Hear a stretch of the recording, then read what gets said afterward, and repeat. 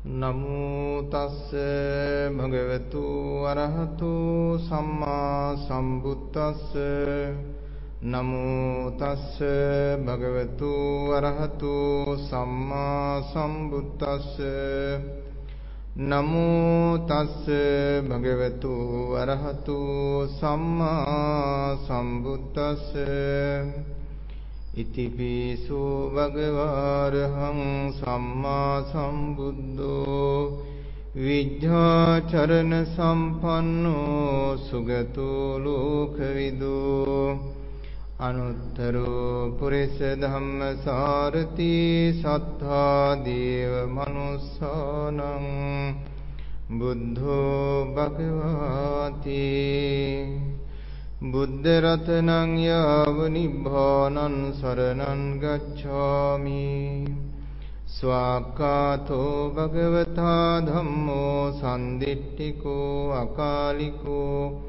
ඒහි පස්සිකෝ ඕපනයිකෝ පච්චත්තං වේදිතම්බෝ විඤ්ඤෝහීති ධම්ම රතනං යාව නිබ්බානං සරණං ගච්ඡාමි සුපටිපන්නෝ භගවතු ශාවක සංඝෝ උජුපටිපන්නෝ භගවතු ශාවක සංඝෝ ඥායපටිපන්නෝ භගවතු ශාවක සංඝෝ සාමීචි පටිපන්නෝ භගවතු ශාවක සංඝෝ යදිදං චත්තාරි පුරිස යුගානි අට්ඨ පුරිස පුග්ගලා ඒස භගවතු ශාවක සංඝෝ ආහුනේයෝ පාහුනේයෝ ධක්ඛිනේයෝ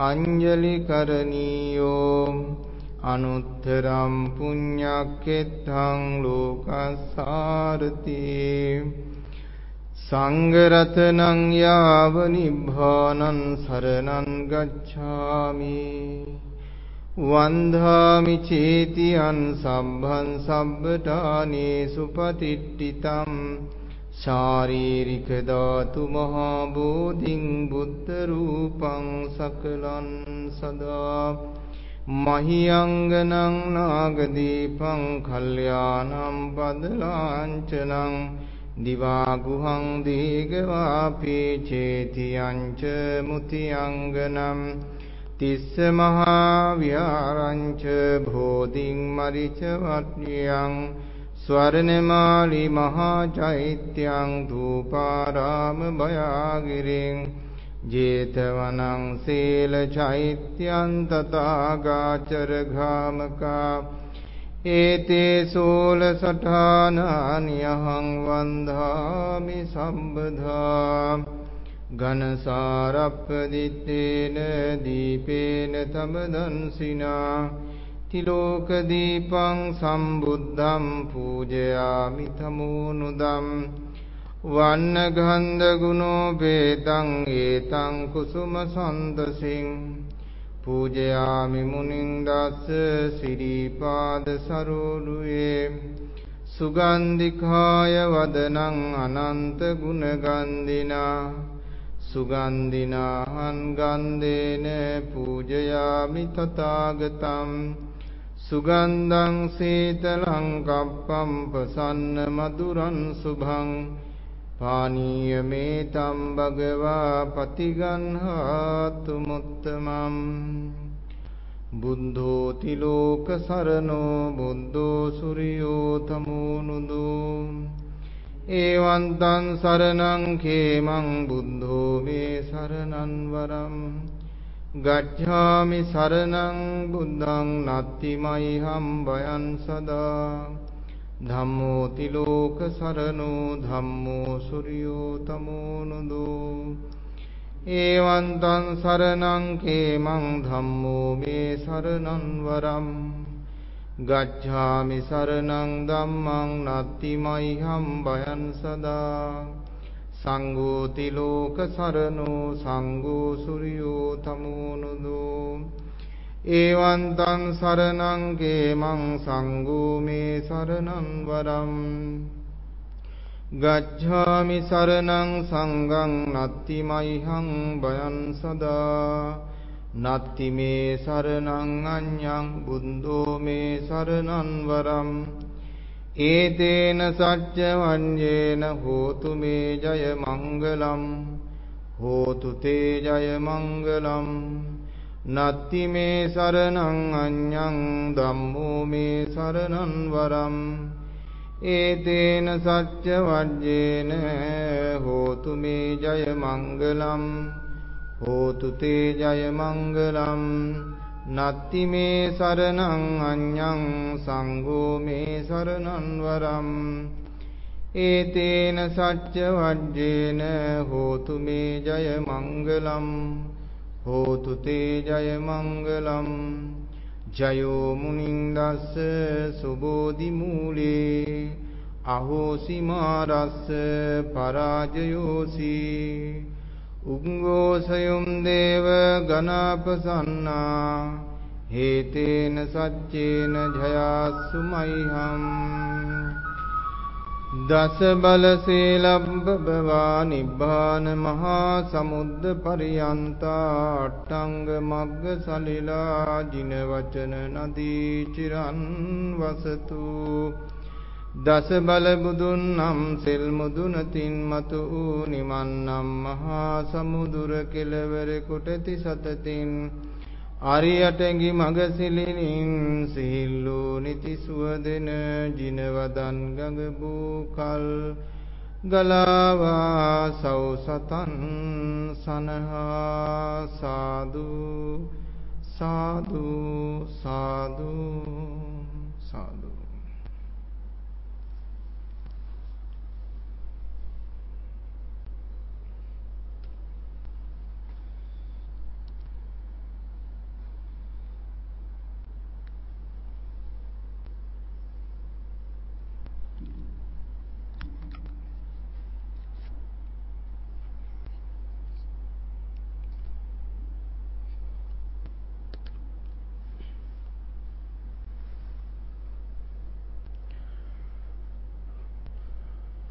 අද දවසේහි පින් ඇති දායකත්වය දරනු ලබන්නේ චන්ද්‍රා ඉන්දවල ආර්යරත්න පින්වත් මැතිණිය විසින් එතුමියගේ ප්‍රධාන අරමුණ බවට පත්වන්නේ එතුමියගේ පුතුණුවන්ට ඒ වගේම එම දියණියට තුන්වන්ගේ ආශිර්වාද බලය ලැබිලා හේතු ප්‍රාර්ථනා කරන පරිදි එම දෙපළට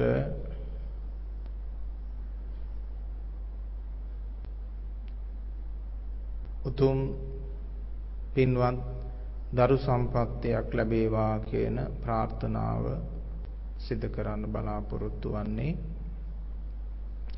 ඒ පුතුණුවන් වන හර්ෂණ ආර්යරත්න පින්වත් පුතාටත් ඒ වගේම රොවින්ද්‍ර ආර්යරත්න පින්වත් දියණිය ඒ දෙපළේ අපේක්ෂා පරිදි ත්‍රිවිධ රත්නයේ ආශිර්වාද බලයෙන් උතුම් දරු සම්පත් ළඟා කර ගන්නට තුනුරුවන්ගේ ආශිර්වාදය ලැබේවා රටට දැයට ලෝකයට වැඩදායි ලෝකේ බබළුවන ලෝකට යහපත සිද්ධ කරන පින්වත් දරු සම්පතක් ලැබේවා කියලා අපි සිත ප්‍රාර්ථනවා. ඒ වගේම ආනන්ද ස්වාමීන් වහන්සේ විසින් සිදු කරන ශාසනික මෙහෙවර চিරාත් කාලයක් සිදු කිරීමට තුනුරුවන්ගේ ආශිර්වාදය නිදුක් නිරෝගී සුවපත් භාවය ප්‍රාර්ථනා කර තිබෙනවා පින්වත් ඉන්දවල මැතිණිය. ඒ වගේම චන්ද්‍රා ඉන්ද්‍රවල ආර්යරත්න මැතිණියගේ පවුලේ සෑම සියලු දෙනාටම සිත කය වචනය සුවපත් වෙලා මෙලෝ වශයෙන්ම උතුම් වූ නිර්වාණ ධර්මයන් අවබෝධ කර ගැනීමට තුන්වන්ගේ ආශිර්වාදය ලැබේවා සති සමාධි ප්‍රඥා බල ගොඩ නැගේවා කියලා ප්‍රාර්ථනා කර තිබෙනවා.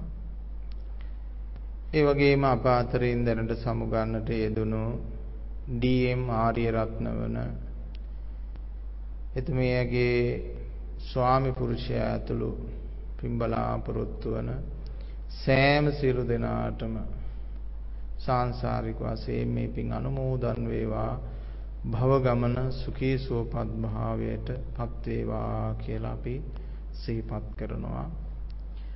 විශේෂයෙන් යුක්තව අපි සිහිපත් කරන්න ඕන ශාල ශාසනික මෙහෙවරක් වන YouTube සහ අන්තර්ජාල නාලිකාවන් ඔස්සේ සිදු කරන ශාසනික මෙහෙවරට ඊටාම අනර්ග වටිනා කම්පියුටර් එකක් පූජා කිරීම සඳහා කටයුතු සිදු කළා. ඒ චන්ද්‍රා ඉන්ද්‍රවල පින්වත් මැතිණියත් ඒ වගේම හර්ෂණ ආර්යරත්න පුතුණුවන් සහ රොවින්ද්‍ර ආර්යරත්න දියණිය ඒ හැම දිනාටම ඒ සිදු කරන ශාසනික කටයුතු හැම මොහොතේම ඒ ඇත්තන්ට පින් ලැබේවා කියලා අපි ප්‍රාර්ථනා කරනවා. හොඳයි. තෙරුවන් සරණ වේවා.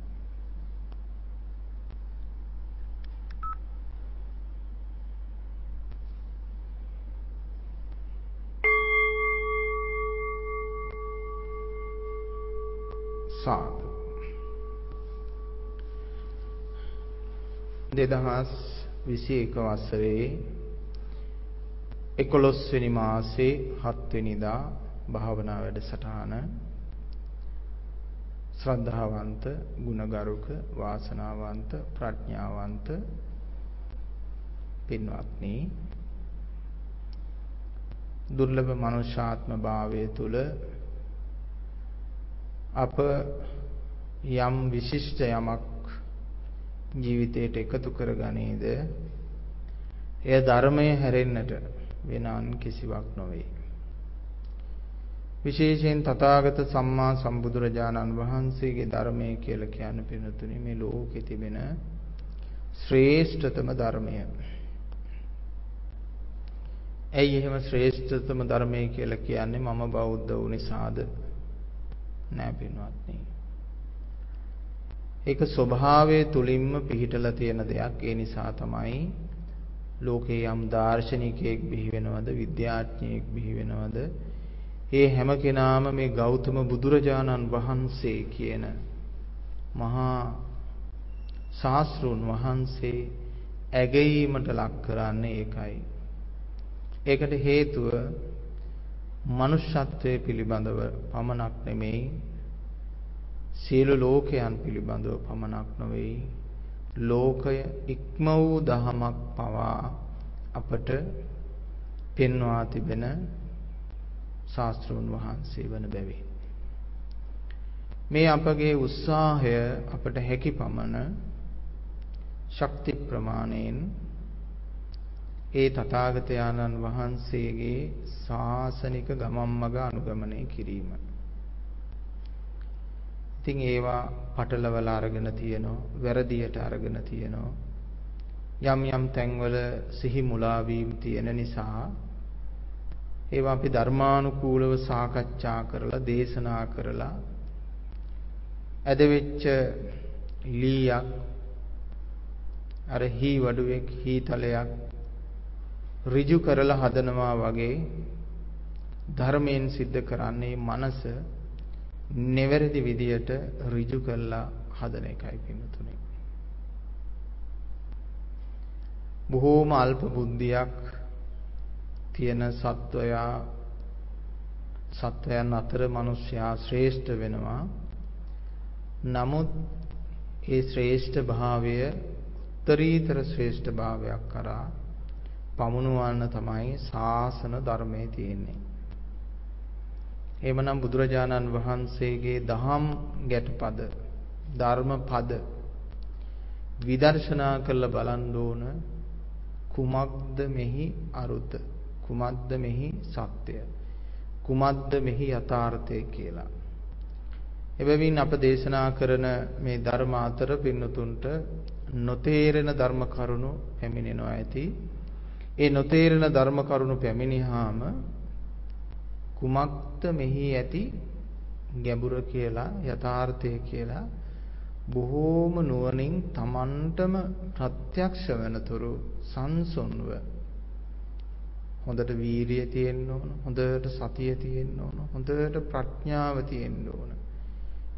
ඒ සියල්ල මනාකොට මෙහෙයවන හොඳ සමාධිය තියෙන්න ඕන. මෙන්න මේ දේවල් මෙහෙයවලා බොහෝම යහපත් අන්දමින්, ලෝභ ද්වේෂ මෝහ වලින් තොරව බොහෝම යහපත් අන්දමින් සම්මර්ෂණය කරලා අර්ථමතු කරගන්න උත්සාහ කරන්න ඕන. තථාගතයන්න් වහන්සේගේ ධර්මය නිවන් දොරටු හැම ගාථාවකින්ම හැම සූත්‍රයකින්ම විවර වෙනවා පින්නතුනේ. ඒක සත්‍යයක්. මම ඕනම ගාථාවක ඕනම සූත්‍රයක මම පෙන්වන්නම් මෙන්න මෙතනින් තමයි මේකේ නිවන් දොරටුව විවර වෙන්නේ. මෙන්න මෙතනින් තමයි මේක මේ නිර්වාණ අවබෝධය කරගන්න ඕන තැන කියලා පෙන්වන්න පුළුවන් කමක් තියෙනවා පින්නතුනේ. එහෙමනම් අපි විමසිල්ලෙන් බලන්න ඕන කොහොමද මේ සංසාරයෙන් ගැලවෙන්නේ කියලා.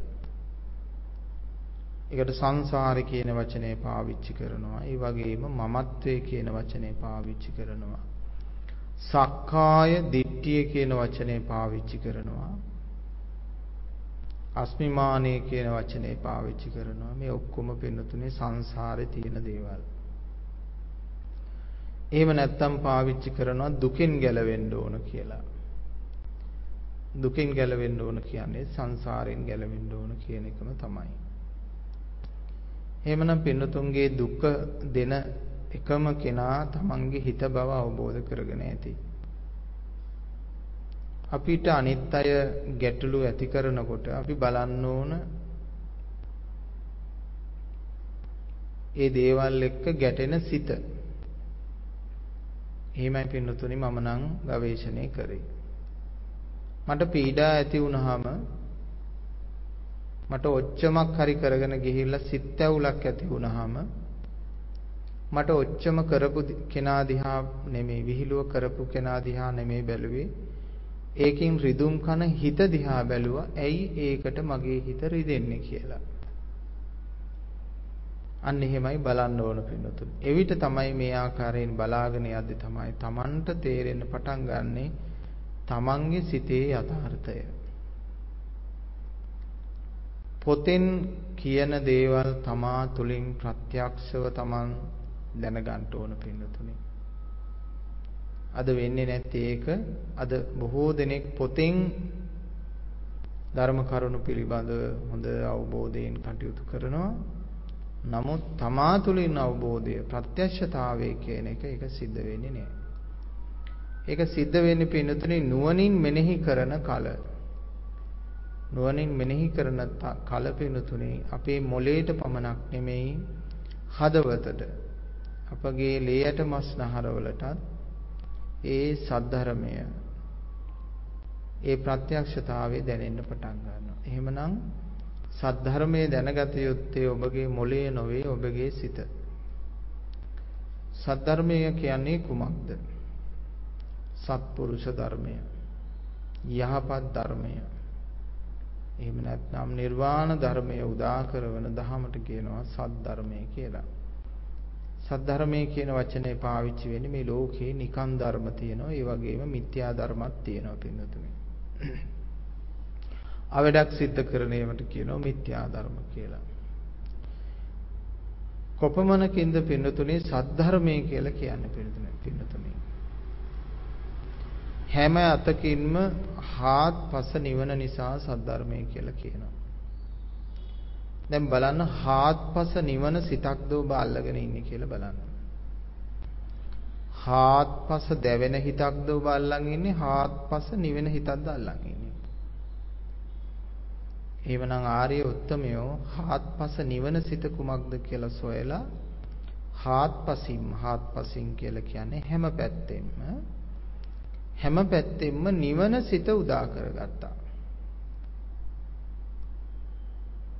කවුරුත් සිතන්නේ නැහැ පින්නතුනේ එහෙම සිතක් අපිට උදා කරගන්න පුළුවන් වේවි කියලා.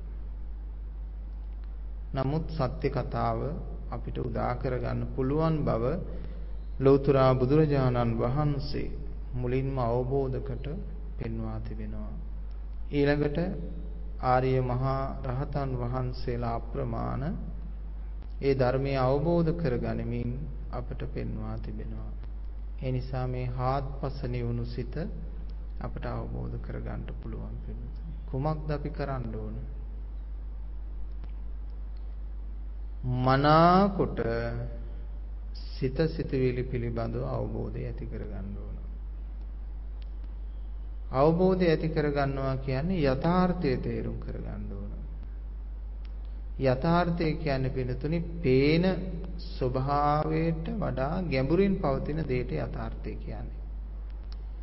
දැන් සමහර තියෙනවා ගංගාවල් ජලාශ තියෙනවා වැඩි ഘോഷාකාරී නෑ රැලි නගින්නේ නෑ. ඉතින් කෙනෙකුට හිතෙනවා මේක ගැඹුරු නැතුව ඇති කියලා. අන්නේ ගැඹුර සොයා ගැනීමයි වැදගත් වෙන්නේ පිළිතුරු. එහෙම නැත්නම් මිරිඟුවක් දකින්නවා. මිරිඟුව දිහා බලාගෙන ඉඳලා සත්වයක් හරි මිනිස්සෙක් හරි රැවටෙන්න පුළුවන් මේකේ ජලය තියෙනවා කියලා. නමුත් පිළිතුරේ අපි ටිකක් විමසුම් බුද්ධියෙන් ඒක ගවේෂණය කරනවා. ගවේෂණය කරලා බලනකොට මෙන්න මේකේ ජලය කියලා දෙයක් නැහැ පිළිතුරේ. අන්න ඒකට අපි කියන යථාර්ථය හඳුනාගත්ත කියලා. දැන් යථාර්ථය හඳුනාගත්තට පස්සේ මොකද වෙන්නේ? අරක පස්සේ දුවන්නේ නැහැ පිළිතුරේ. මිරිඟුව පස්සේ දුවන්නේ නැහැ. යථාර්ථයේ තේරුම් ගත්තම මිරිඟුව පස්සේ දුවන්නේ නැහැ. ඒ විදිහට කල්පනා කරන්න ඕන. ඒ වගේ තමයි පින්නතුනේ සිතත් එහෙමයි.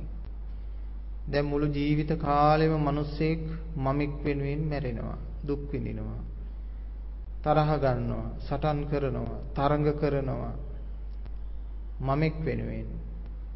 මම බල සම්පන්න වෙන්න ඕන, මම නිල සම්පන්න වෙන්න ඕන, මම කීර්ති ප්‍රශංසා ලබන්න ඕන, මම ආදී වශයෙන් මම අපකීර්ති හරි වෙන්න පුළුවන් ලබන්න ඕන කියලා මේ ලෝකේ ඉන්න අපකීර්තියෙන් ප්‍රසිද්ධ වෙන්න කැමති අයත් ඉන්නවා, කීර්තියෙන් ප්‍රසිද්ධ වෙන්න කැමති අයත් ඉන්නවා. මේ දෙපාර්ශවයේම ඉන්නවා.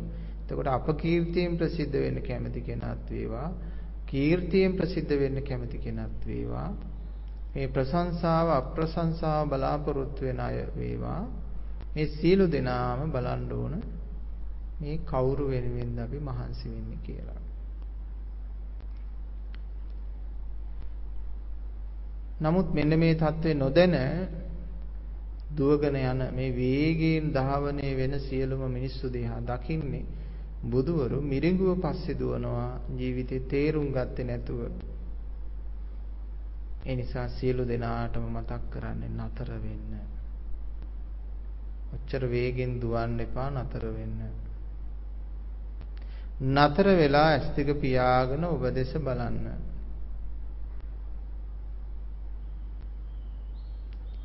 හැබැයි ඔබ නතර වෙන්න ඕන කකුල් දෙකෙන් නෙවෙයි. ඔබ නතර වෙන්න ඕන මනසින්.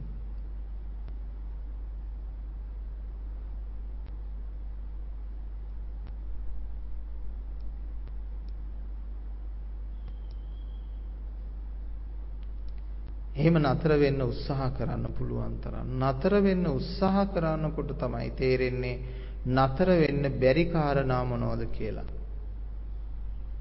නතර වෙන්න උත්සාහ කරනකොට තමයි තේරෙන්නේ නතර වෙන්න බැරි කාරණා මොනවද කියලා.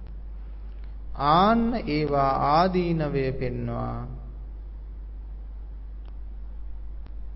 යථාර්ථය දැනුවත් කරන්න තමන්ගේ සිතට. ඔබ ගොඩාක් දේ අවබෝධ කරගෙන ඇති පිළිතුනේ ඒත් සිත අවබෝධ නැතුව ඇති. ඒ බැවින් සිත අවබෝධයටපත් කරන්න ඕන. තමන්ට සැනසිලිදායක ජීවිතයක් ගත කරන්න ඕන. සැනසෙල්ල ප්‍රමුඛ කොටගෙන සියල්ල සිදු කරන්න. මේ ලෝකේ මිනිස්සෙක් හැමදේම කරන්නේ මානසික සුවතාවයේ පිණිසයි. අවසානයේ බලාපොරොත්තු වෙන්නේ මානසික සුවතාවයයි. එබැවින් කරන විටත් ඒ ක්‍රියාවෙන් පසුවත් කල්ගත ගලත් ඒ පිළිබඳව හිතන්න පුළුවන් හිතන විට සැනසෙල්ලක් ඇති වෙන දෙයක් කරලා තියෙනවා නම් අන්න ඔබ වාසනාවන්ත කෙනෙක්. එනිසා පින්නතුන් කල්පනා කරලා බලන්න. තමන්ගේ මානසික සැනසෙල්ල සියලු ධනයන් පරදවන බව.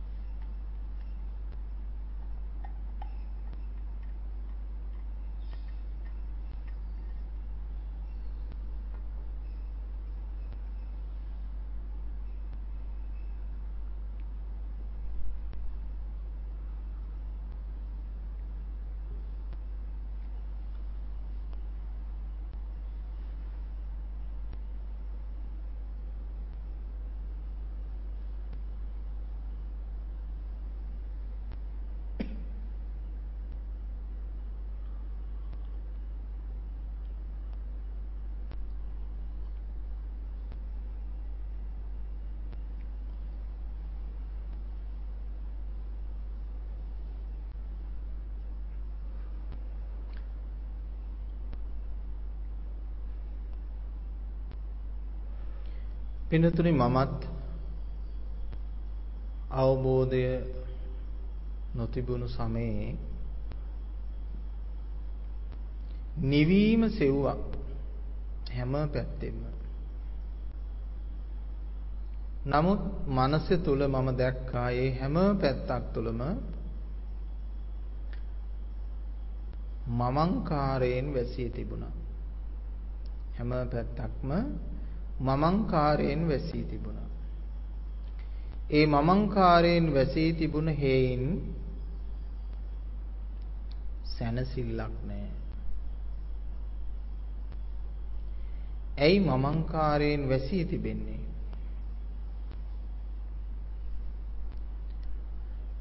මටම අවශ්‍ය කරලා තිබුණා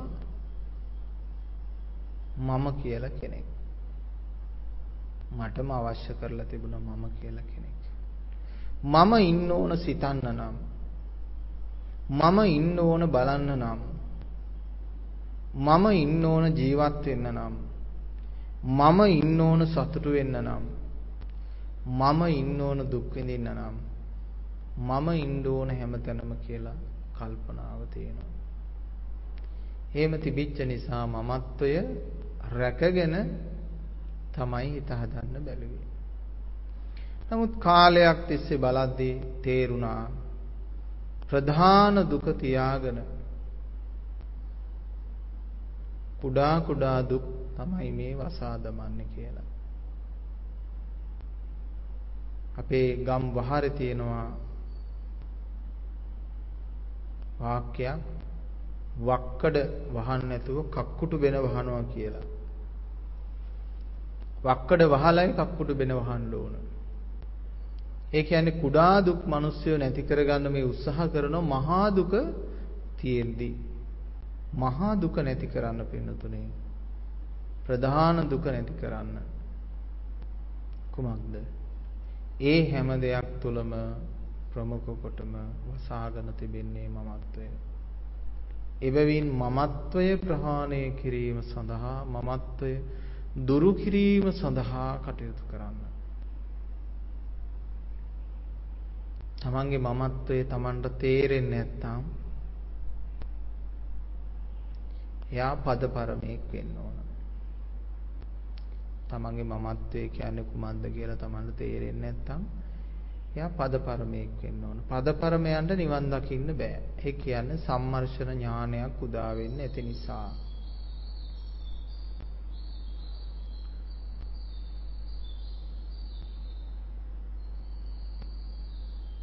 එවලේ මොහොතේ නිවන් දකින්න කෙනෙක් හෝ පසුව විමසා නිවන් දකින්න කෙනෙක් හෝ කල්ගත වී නිවන් දකින්න කෙනෙක් හෝ බවට පත් විය යුතුයි.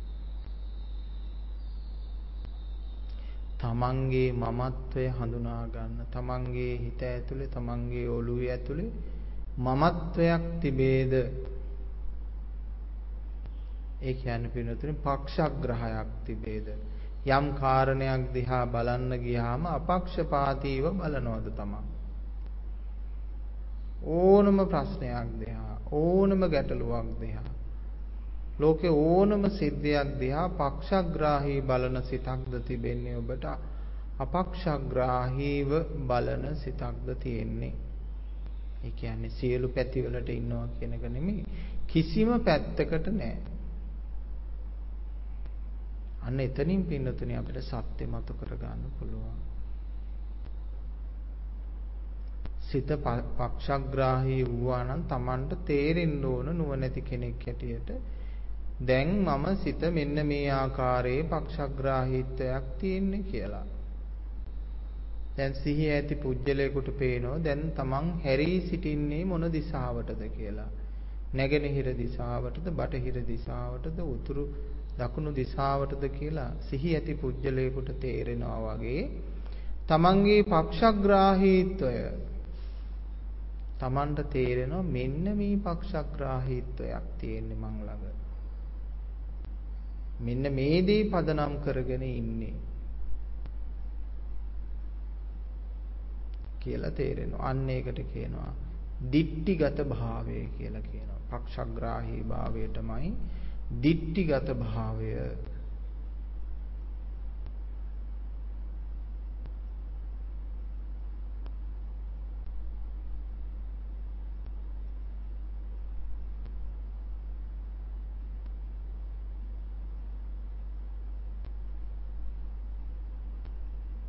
දිට්ඨිගත නොවන්න.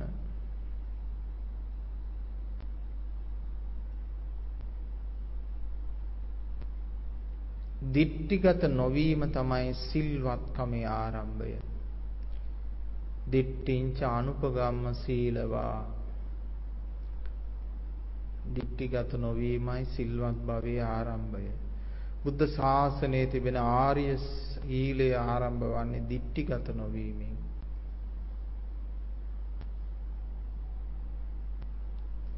දිට්ඨිගත භාවය කියන්නේ දැඩි ලෝභය, ද්වේෂය, මෝහය ආරම්භ වන ස්ථානය.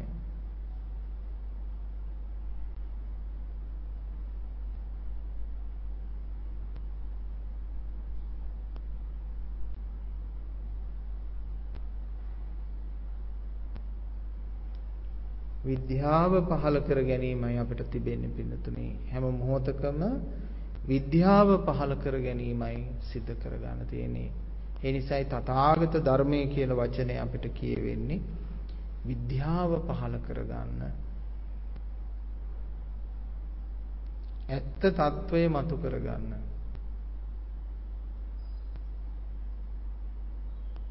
ඔබේ ඔළුව ඔබ නිවැරදි වෙන්න පුළුවන්. ඔබ ඊටාම හොඳ ශාන්ත කෙනෙක් වෙන්න පුළුවන්. නමුත් මාගේ ධර්මය ඔබට නොවේ. ඔබේ සිතට මා බලන්නේ ඔබේ සිත කොහෙද තියෙන්නේ. දැන් සමහර උදවිය තමන් හොඳට සමාධිගත වෙලා ඉන්නවා, හිත නන්නත්තර වෙලා ඉන්නවා කියන වචනේ පාවිච්චි කරන්න පුළුවන්. අතරමං වෙලා. මේ පුජ්‍යලයෝ ඉන්න හොඳ ශාන්තයි ඒගොල්ලෝ. වචනේ හරිම ශාන්තයි, නම්‍යශීලී. හරි හොඳයි. හිත හරිම නරකයි, රෞද්‍රයි. ඒ නිසා අපිට අවශ්‍ය කරන්නේ පුජ්‍යලයා හොඳ කෙනෙක් නෙමෙයි, සිත හොඳ කෙනෙක්, සිත නිවුණු කෙනෙක්. පුජ්‍යලයා නම් දඩබ්බර වුණත් කමක් නැහැ, හිත දඩබ්බර නැත්නම්. පුජ්‍යලයා නිවුණත් වැඩක් නැහැ, හිත නිවිලා නැත්නම් පින්නතුනේ.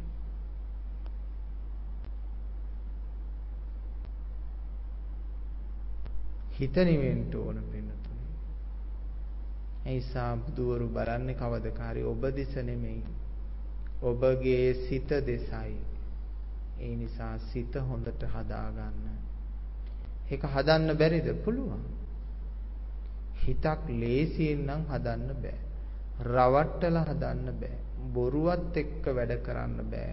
විද්‍යාත්මකව වැඩ කරන්න ඕන. බොහෝම හේතු සාධක සම්පන්නව යථාර්ථයන් පෙන්වන්න ඕන. හිතට යමක් බාර ගන්න.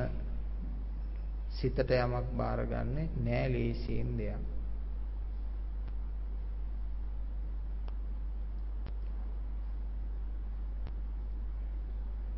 පින්තුන් දැකලා ඇති සිතෙන්ම බැඳෙනවා, සිතෙන් බැඳීම් නිදහස් වෙනවා ආදී වශයෙන් ජීවිතයේ අත්දැකීම් තුල ඔබට යම් යම් අත්දැකීම් ඇති. සිත වෙලාගත්ත, සිත අතහැරියා. අන්න ඒ න්‍යායෙන්ම බලන්න පින්තුනේ. සිත සියල්ල අතහරින්න ඕන. සිත කියන්නේ රූප, වේදනා, සංඥා, සංකාර, විඥාන කියන මෙන්න මේ පංච උපාදානස්කන්ධය ක්‍රියාත්මක වෙන තැන මෙන්න මේවායින් එකකට වැටෙන සංඥාවක් ක්‍රියාත්මක කරොත් ඒ සංඥාව මත සංස්කාර රැස් කරන ස්වභාවය ඒ භවසිත ක්‍රියාත්මක වෙනවා. ඒ භවසිත ක්‍රියාත්මක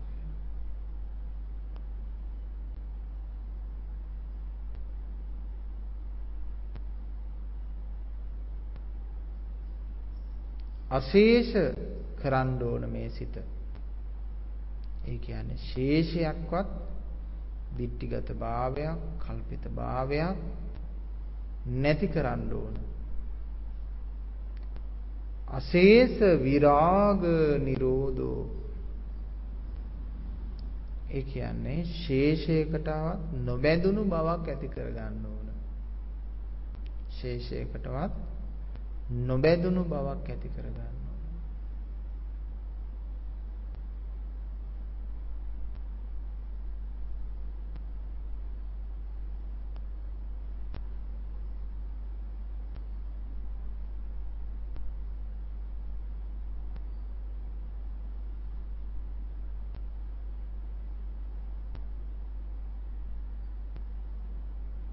තමා නෙමේ තමාගේ සිත.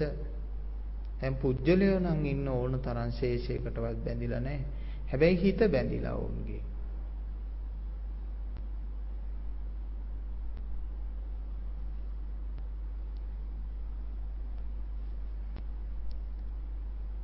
කිසිවක්ම නැති මිනිස්සෙක් යාචකයෙක් අපිට කියන්න පුළුවන් අනේ මෙයා කිසිවකට බැඳිලා නැහැ.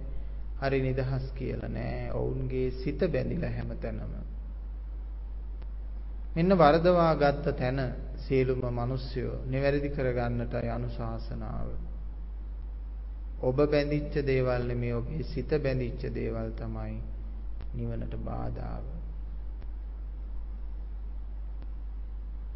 ඉතින් මේක තේරුම් ගන්නත් බැරි මට්ටමක නම් ඉන්නේ. යා අයිති වෙන්නේ පදපරම භාවයට.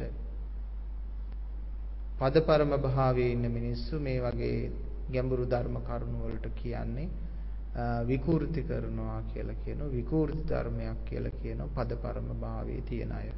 අන්න ඒ උදවිය කවදාවත් පිනතුනේ නිවන් දකින්නේ නැහැ. කවදාවත් නිවන් දකින්නේ නැහැ ඒගොල්ලෝ. නිවන් දකින්න බෑ. එකක් ධර්මයට ගැරහීමේ පාපය, අනිත් එක උන්ට ඒ ධර්මය මෙනෙහි කිරීමට ශක්තිය නොමැති වීම නිසා නිවන් අවබෝධ කරගන්න බෑ.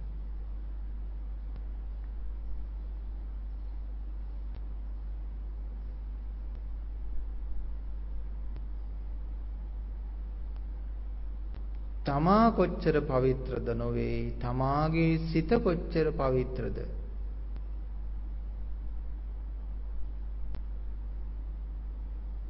මට නම් පින්නතුනේ සිත තමයි ඍජුවම පේන්නේ, චේතනාව. අන්න ඒ චේතනාව පවිත්‍ර මිනිස්සයෝ මම ගොඩාක් අගය කරනවා. ඒ සිත ගැඹුරේ ගිනි අලු නැත්තම්, ඒ සිත ගැඹුරේම මල් ආසනයක් වගේ පවිත්‍ර පිරිසිදු සුවඳ ගහන තැනක් නම්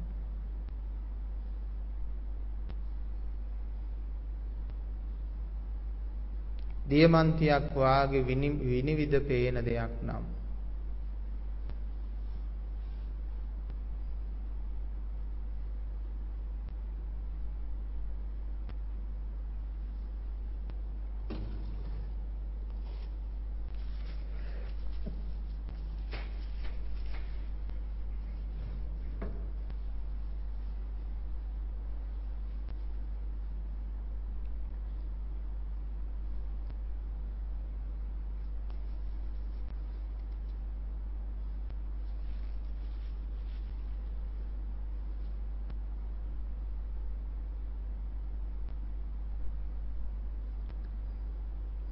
හිත එකවරම පිරිසුදු කරන්න බැරි නම් හිතේ තියෙන එක එක කාරණා අරගෙන පිරිසුදු කරන්න.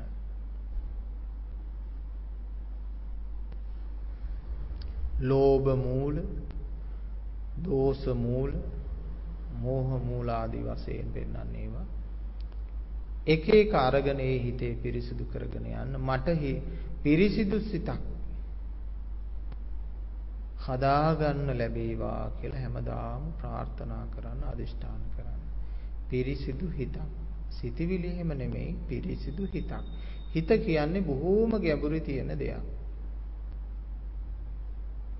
බොහෝම ගැඹුරු තියෙන ඒක වහලා දාන්න එපා. සිත විවෘත කරලා ඉස්සරහට ගන්න.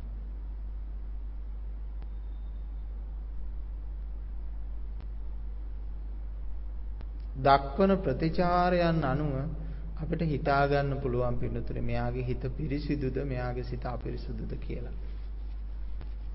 කෙනෙකුට බැන්නාම වෙන්න පුළුවන්, දොස් කිව්වහම වෙන්න පුළුවන්, දෙයක් ඉල්ලුවාම වෙන්න පුළුවන්, දෙයක් දෙනකොට වෙන්න පුළුවන්, දෙයක් කරනකොට වෙන්න පුළුවන්. අපිට හොයාගන්න පුළුවන් මෙයා සිතේ කොයි වගේ රටාවක් අනුගමනය කරන කෙනෙක්ද, ලෝභ, ද්වේෂ, මෝහ කොයි ආකාරයෙන් වැඩ කරන කෙනෙක්ද කියලා හිතා ගන්න පුළුවන්.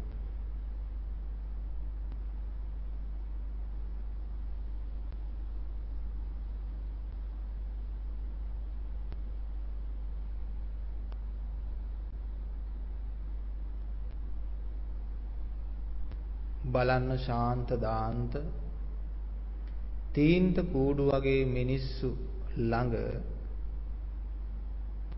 යක්ෂයෝ, මාරයෝ, රාක්ෂයෝ, කොටියෝ, ව්‍යාග්‍රයෝ, සිංහයෝ, උර්ගයෝ වගේ සිත් තිබෙනවා.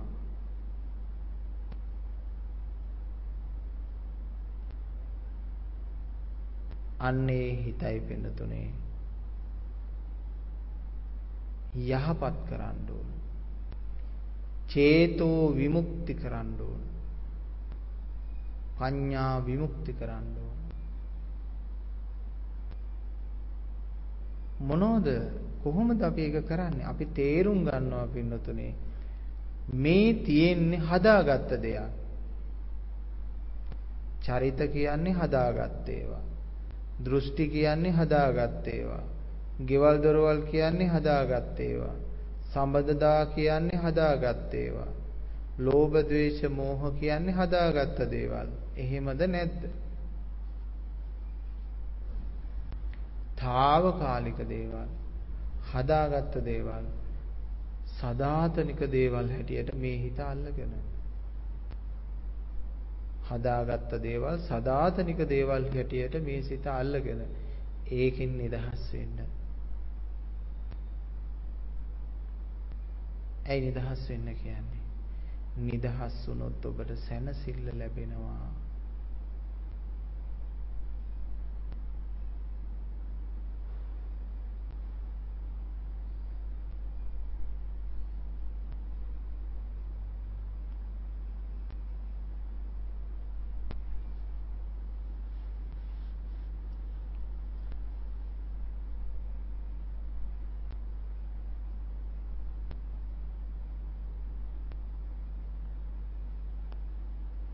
බලන්න පින්නතුනේ ඔබේ පස්සෙන් රෝග බිය පස්සෙන් එළවනවා.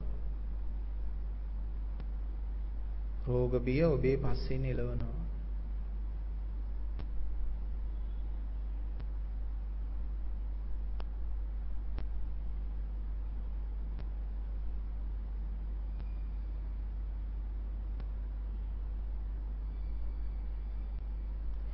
මරණ බිය ඔබේ පස්සෙන් එළවනවා.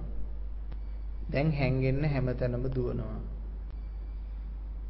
බුදුහාමුදුරුවෝ මුණ ගැහෙනවා ඉස්සරහදී. බුදුහාමුදුරන්ගෙන් අහනවා අනේ බුදුහාමුදුරුවනේ රෝග බිය පස්සෙන් එළවනවා, මරණ බිය පස්සෙන් එළවනවා, මට බේරෙන්න තැනක් කියන්න මේ මරණ බියෙන් සහ රෝග බියෙන්. ඒ අවස්ථාවේදී බුදුවරු කියනවා අදස්සනම් මච්චු රාජස්ස ගච්ඡේ, ඔබ යන්න මාරයට දකින්න බැරි තැනකට. කාර්ද යන්න ඕන, මාරයට දකින්න බැරි තැනකට යන්න. ලෙඩ රෝග වලට දකින්න බැරි තැනකට යන්න.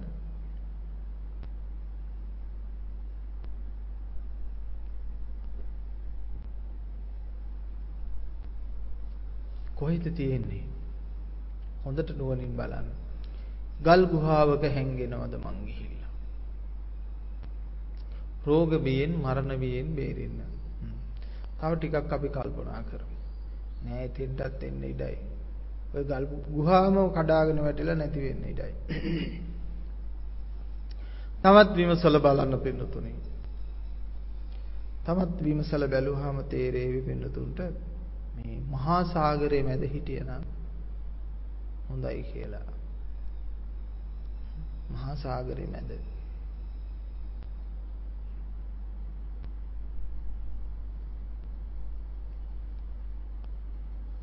එතනත් අනුතුරුදායකයි.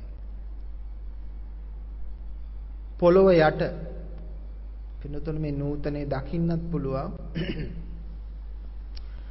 සමහර රටවල් වල පොළොවේ යට විශාල බංකර් හදලා තියෙනවා. ඒවා කුලියටත් දෙනවා. ඒ වගේම අදිසි අනුතුරු අවස්ථාවන් වලට යන්න කියලා.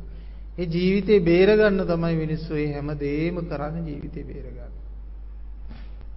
මේ රෝහල් හදන්නේ හැම තැනම රෝහල් හදන්නේ ජීවිතේ බේර ගන්න. පහසුකම් හදාගන්න ජීවිතේ බේර ගන්න. නමුත් බේරෙන පාටක් නැහැ. දැන් හැම තැනම සිහි විකල්ව දුවනවා. රෝග බියෙන් බේරෙන්න, මරණ බියෙන් බේරෙන්න. බලන්න ඔබට තනක් හොයාගන්න පුළුවන්ද කියලා.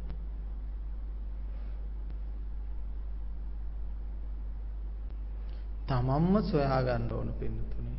අපි බණ පදයට කිව්වට වැඩක් නැහැ. තමන්ම සොයා ගන්න.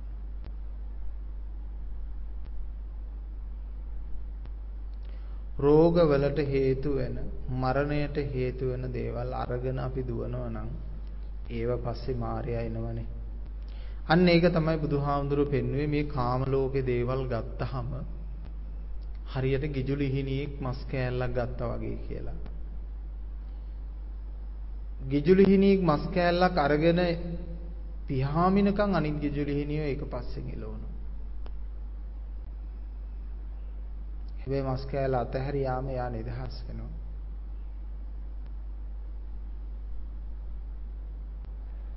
අන්න ඒ වගේ පින්නතුනි මරණයට අයිති දේවල්, ලෙඩ රෝග වලට අයිති දේවල් අපි මේ මනසින් අල්ලගෙන දුවනකොට ඒ දේවල් අපේ පස්සේ එළවනවා. අපි යථා තත්ත්වයේ තේරුම් අරගෙන මනසින් නිදහස් වෙන්න ඕන. කලට වේලාවට මේ ශරීරයන් වලට බෙහෙත් කරන්න ඕන තමයි. තමන් කොතනක හිටියත් තමන් ජීවත් වෙන ගෙදර පින්තාරු කරගෙන පිරිසිදු කරගෙන ජීවත් වෙන්න ඕන. ඒ වගේ ශරීර කූඩුව පිරිසිදුව පවිත්‍රව නිරෝගීව පවත්ව ගන්න ඕන බව ඇත්ත. ඒත් මම ශරීරයයි මගේ ශරීරයයි කියන්න පුළුවන් කමක් තියෙනවද නැද්ද? උත්තරේ තමා සතුයි.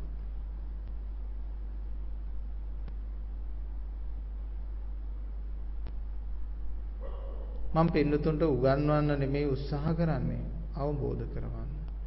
ඒ නිසා උගන්වන ස්වාමීන් වහන්සේලා වෙනම ඉන්නවා, ජීවිතය අවබෝධ කරවන ස්වාමීන් වහන්සේලා වෙනම ඉන්නවා. ඒ නිසා උගන්වීමේ රටාව නෙමෙයි පින්නතුනි, ප්‍රත්‍යක්ෂ කිරීමේ, අවබෝධ කිරීමේ රටාව කියලා කියන්නේ වෙනස් එකක්, වෙනස් මාර්ගයක්. ඔබට අවබෝධ කරලා දෙන්න නම් ඔබම හිතන්න ඕන. ඔබම සිතන්න පොළඹවන්න ඕන. ඔබටම මේ දේ සොයා ගන්නට ඉඩ හරින්න ඕන. ඔබටම මේ දේ ප්‍රායෝගික කරන්න ඉඩ හරින්න ඕන. උගන්වනවා කියන්නේ පින්නතුනේ වාහනයක් පදවන්න බැරි කෙනෙක් ඉස්සරහා අනිත් එක්කෙනා වාහනේ පැදලා මෙන්න මෙහිමයි පදින්නේ කියලා උගන්වනවා. ඊට පස්සේ බලන් හිටියේ එක්කෙනා ඕ දැන් මම දැක්කා වාහන පදින විදිය මම දැනුවත් වුණා කියලා යනවා. නමුත් පින්නතුනේ අපි දන්නවා දැනුවත්කමට වාහන පදින්න බෑ. දැනුවත්කමට වාහන පදින්න බෑ. වාහන පදින්න පුළුවන්කම තියෙන්නේ ප්‍රායෝගිකත්වයට. එහෙම නැත්නම් ප්‍රත්‍යක්ෂතාවයට පමණයි පින්නතුනේ වාහනේ පදවන්න පුළුවන්. දැනුවත්කමට වාහන පදවන්න බෑ. එහෙම පැදපු අය තමයි ඔය විශාල අනතුරු සිද්ධ කරගන්නේ. ඒ වගේ තමයි ධර්මයක් පින්නතුනේ. ධර්මයේ දැනුවත්කමට පුරුදු කරන්න බෑ. ප්‍රායෝගිකත්වය තමයි. ප්‍රායෝගිකත්වය හරීම මුලදී අමාරුයි, පසුව ලිහිසි. මොකද්ද කරන්න තියෙන්නේ? මනස නිදහස් කිරීම. මනස දවසින් දවස පිරිසිදු කිරීම. හිත පිරිසිදු කිරීමයි. මනෝ සංවරය ඇති කිරීම. නිකම්ම දරදඬු විදියට නෙමෙයි මේ සංවරය ඇති කරන්නේ අවබෝධය තුලින්. දැන් අපි ළමයි හදන අය දැකලා ඉන්න සමහර කට්ටිය තරවටු කරලා ගර්ජන කරලා ළමයි හදනවා. ඒ ළමයි ලේසියෙන් හොඳ ළමයි වෙනවා අඩුයි. හැබැයි සමහර ළමයින්ට ජීවිතය පිළිබඳව හොඳට අවබෝධය ඇති කරවදිමින් ළමයි හදනවා. අන්නේ ළමයි බොහෝම අර්ථ සම්පන්න ළමයි බවට පත් වෙනවා. ඒ ළමයින්ට ධන සම්පත් විභාග පමණක් නෙමේ ගුණ ධර්ම වගකීම් යුතුයකම් අනුශාසනයෙන් සහ ආදර්ශයෙන් පෙන්නනවා. අන්න ඒ අයට හොඳ දරුවන් ලබන්න පුළුවන්කම ලැබෙනවා. අන්න ඒ වගේ තමයි පිළිතුරු තමන්ගේ මනසත්. මනස දරදඬු කමින් හදන්න පුළුවන් දෙයක් නෙමෙයි. ඒක හොඳ අවබෝධයෙන් තමන්ගේ සිත හදා ගන්න ඕන. චිත්තං දත්ත සුඛාවහං මේ හිත দমনය කරගත්තොත් සැප එළවනවා. හිතනේ දුක් දෙන්නේ. හිත দমনය කරගත්තොත් සැප ලැබෙනවා.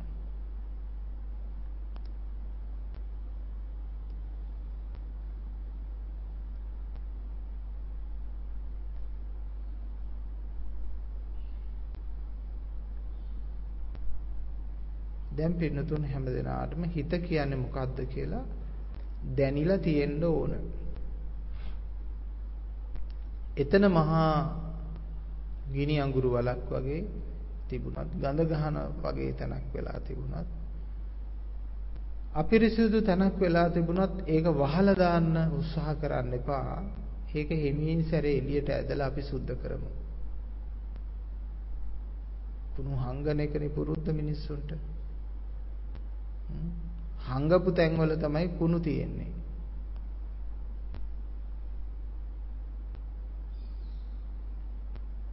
හිත කියන්නේ හරියට පිටුතුනේ ගෙදරක තියෙන ඩැනේජ් වල වගේ.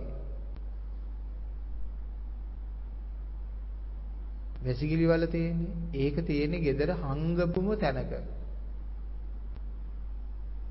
අනේ ඕවනම් කතා කරන්න එපා අපේ හඳුනන. හරි කැතයිනේ අපේ ජීවිතයට සම්බන්ධ දේවල් කැත දේවල් කොහෙද තියෙන්නේ පිටුතුනේ? වෛද්‍යවරයෙකුට කැත දේවල් කොහෙවත් නැහැනේ. වෛද්‍යවරයෙක් එක දිහා වෛද්‍ය විද්‍යාත්මකව බලනවා. ආන්නේ වගේ තමයි පිටුතුනේ අපේ ජීවිතේක කැත දේවල් නරක දේවල් කියලා දෙයක් නැහැ. ඒක ධර්මානුකූලව ඒක දිහා බලන්න ඕන. දැන් බලන්න උදාහරණයක් ගත්තාම සෑම ගෙදරකම ওই වලක් තියෙනවා. ওই වල අපි තියලා තියෙන්නේ කාටවත් එන අයට පේන්නේ නැති වෙන්න. හංගල දාලා තමයි තියෙන්නේ. ඒක කාටවත් පෙන්වන්නෙත් නැහැ. අපි බලන්න යන්නෙත් නැහැ. මං හිතනවා මිනිස්සුන්ගේ හිතත් ඩැමේජ් වල වගේ කියලා. Taman ලේසියෙන් බලන්නෙත් නැහැ. මේක කොහොමද කියලා බලන්නෙත් නැහැ. අනිත් අයට එන අයට බලන්න තියන්නේ නැහැ. ඒක හංගල වෙනම ආටෝපවත් ජීවිතයක් ගත කරනවා.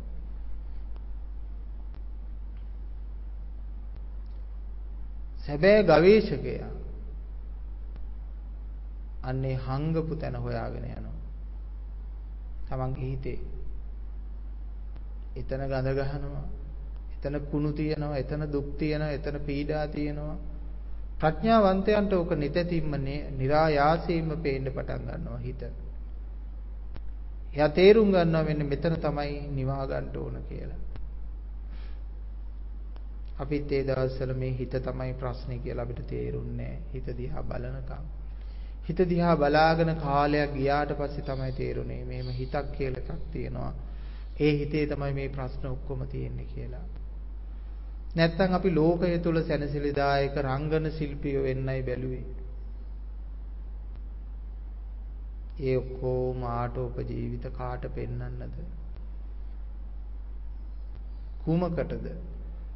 මේ ලෝකයේ කිසිම අභියෝගයක් නැහැ පින්නතුනේ, ජයග්‍රහණයක් නැහැ, පරිපූර්ණ වූ සාර්ථක වූ සත්‍ය වූ යථාර්ථවාදී වූ වැඩක් නැහැ. කවුරු ජය ගන්නද? හොඳම ජය ගැනීම තමන්ගේ හිත ජය ගැනීම. හිත දුක් විඳින්නේ අල්ලගත්ත නිසා, ගැටෙන නිසා, ඇලෙන නිසා, බැඳෙන නිසා, අවිද්‍යාව නිසා.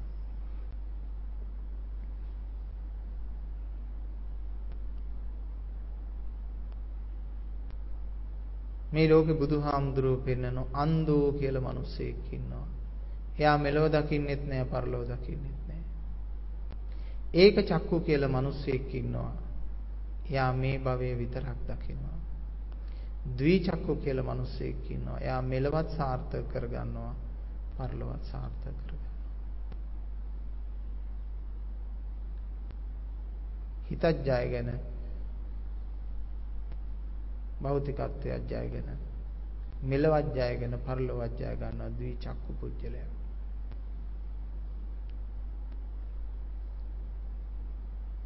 මේ පින්නතුන් භෞතික ලෝකයේ ජයග්‍රහණ ලබාගෙන දැන් තියෙන ආධ්‍යාත්මික ලෝකයේ ජයග්‍රහණ ලබන්න.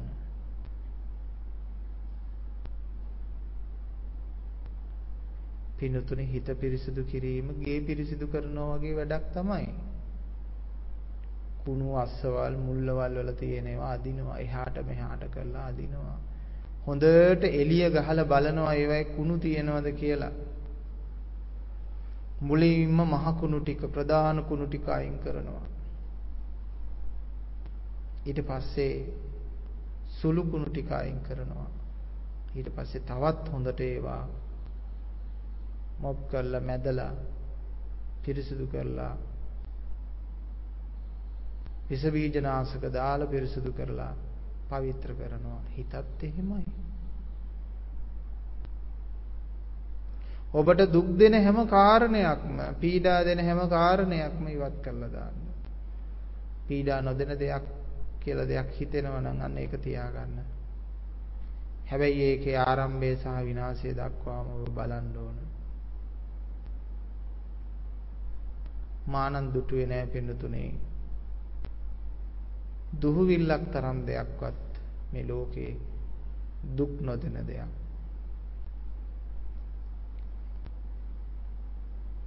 ලෝකේ දුහුවිල්ලක් හරි දෙයක් තිබුණු නම් නිට්ටය වූ, මංගල වූ, සත්‍ය වූ බුදුහාමුදුරුවෝ ඒක රැඳේවි.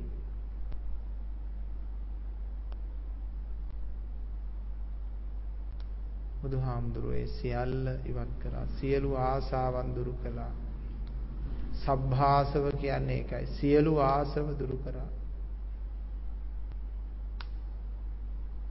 කොතනින්ද දුරු කරන්නේ ඒක? හිතෙන් පින්නතුනේ. හිත ඇතුලේ සියලු ආශ්‍රවය නැත්තම් පින්නතුනේ ඒක තමයි වටිනාම ජීවිතේ. රහත් වෙන්නේ හිතක්, පුජ්‍යලයක් නෙමෙයි. රහත් වෙන්නේ කෙනෙක් නෙමෙයි. රහත් වුණාට පස්සේ කෙනෙක් නෑ. අධිගම ලබන්නේ කෙනෙක් නෙමෙයි. අධිගම ලැබුවට පස්සේ කෙනෙක් නෑ. කෙනා නැත්තම් ඔබ අධිගමලාභියෙක්. ඔබේ හිත ඇතුලේ, දැනුම ඇතුලේ නෙමෙයි, හිත ඇතුලේ කෙනෙක් නැත්තම් ඔබ අධිගමලාභියෙක්.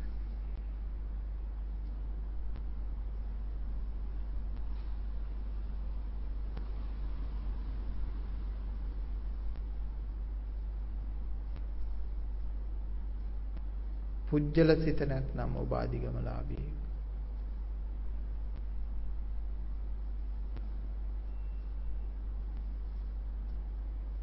අධිගමක ලාභියෙක් කියලා Tamanට හොයාගන්න පුළුවන් ක්‍රමවේද ඕව තමයි. තමාගේ ශරීරයේ පොළොවට තියෙන බර නැතුව යනවා. අධිගම ලාභියෙක්ගේ ලක්ෂණය.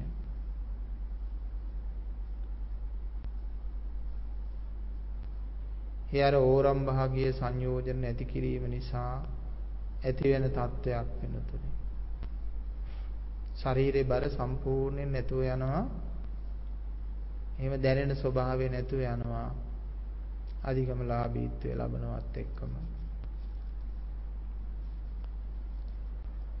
ඒ වගේම පින්තුනේ මම කියන හැඟීමක් ඇති වෙන්නේ නැහැ. අපි කියන මම කියන හැඟීමක් දකින්නේ නැහැ. බොහෝම ਸਰව සාධාරණව පින්තුනේ හිරු මේ මහ පොළොව දිහා බලාගෙන ඉන්නවා වගේ. මේ හුළඟ මහ පොළොව දිහා බලාගෙන ඉන්නවා වගේ. මේ මහ පොළොවේ මේ ජලය ගලා යනවා වගේ. හරීම සාධාරණ තැනකින් බලනවා. ලෝකෙ බෙදන්නේ නැතුව.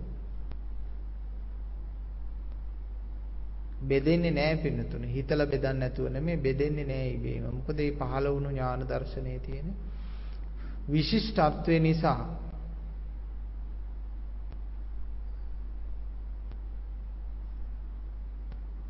තමන්ගේ වැරද්ද තමන් තේරුම් ගත්තා. තමන් බලන විදියේ වැරද්ද තමන් තේරුම් අරගෙන තමන් කල්පිත කරන විදියේ වැරද්ද තමන් තේරුම් අරගෙන හරි තැනට ආවා. හරි තැන තිබුණේ ලෝකයෙන් එතර. ලෝකෙන් එතර වෙන්නට නම් පින්නතුනේ අපි සියල්ල අතහරින්න ඕන.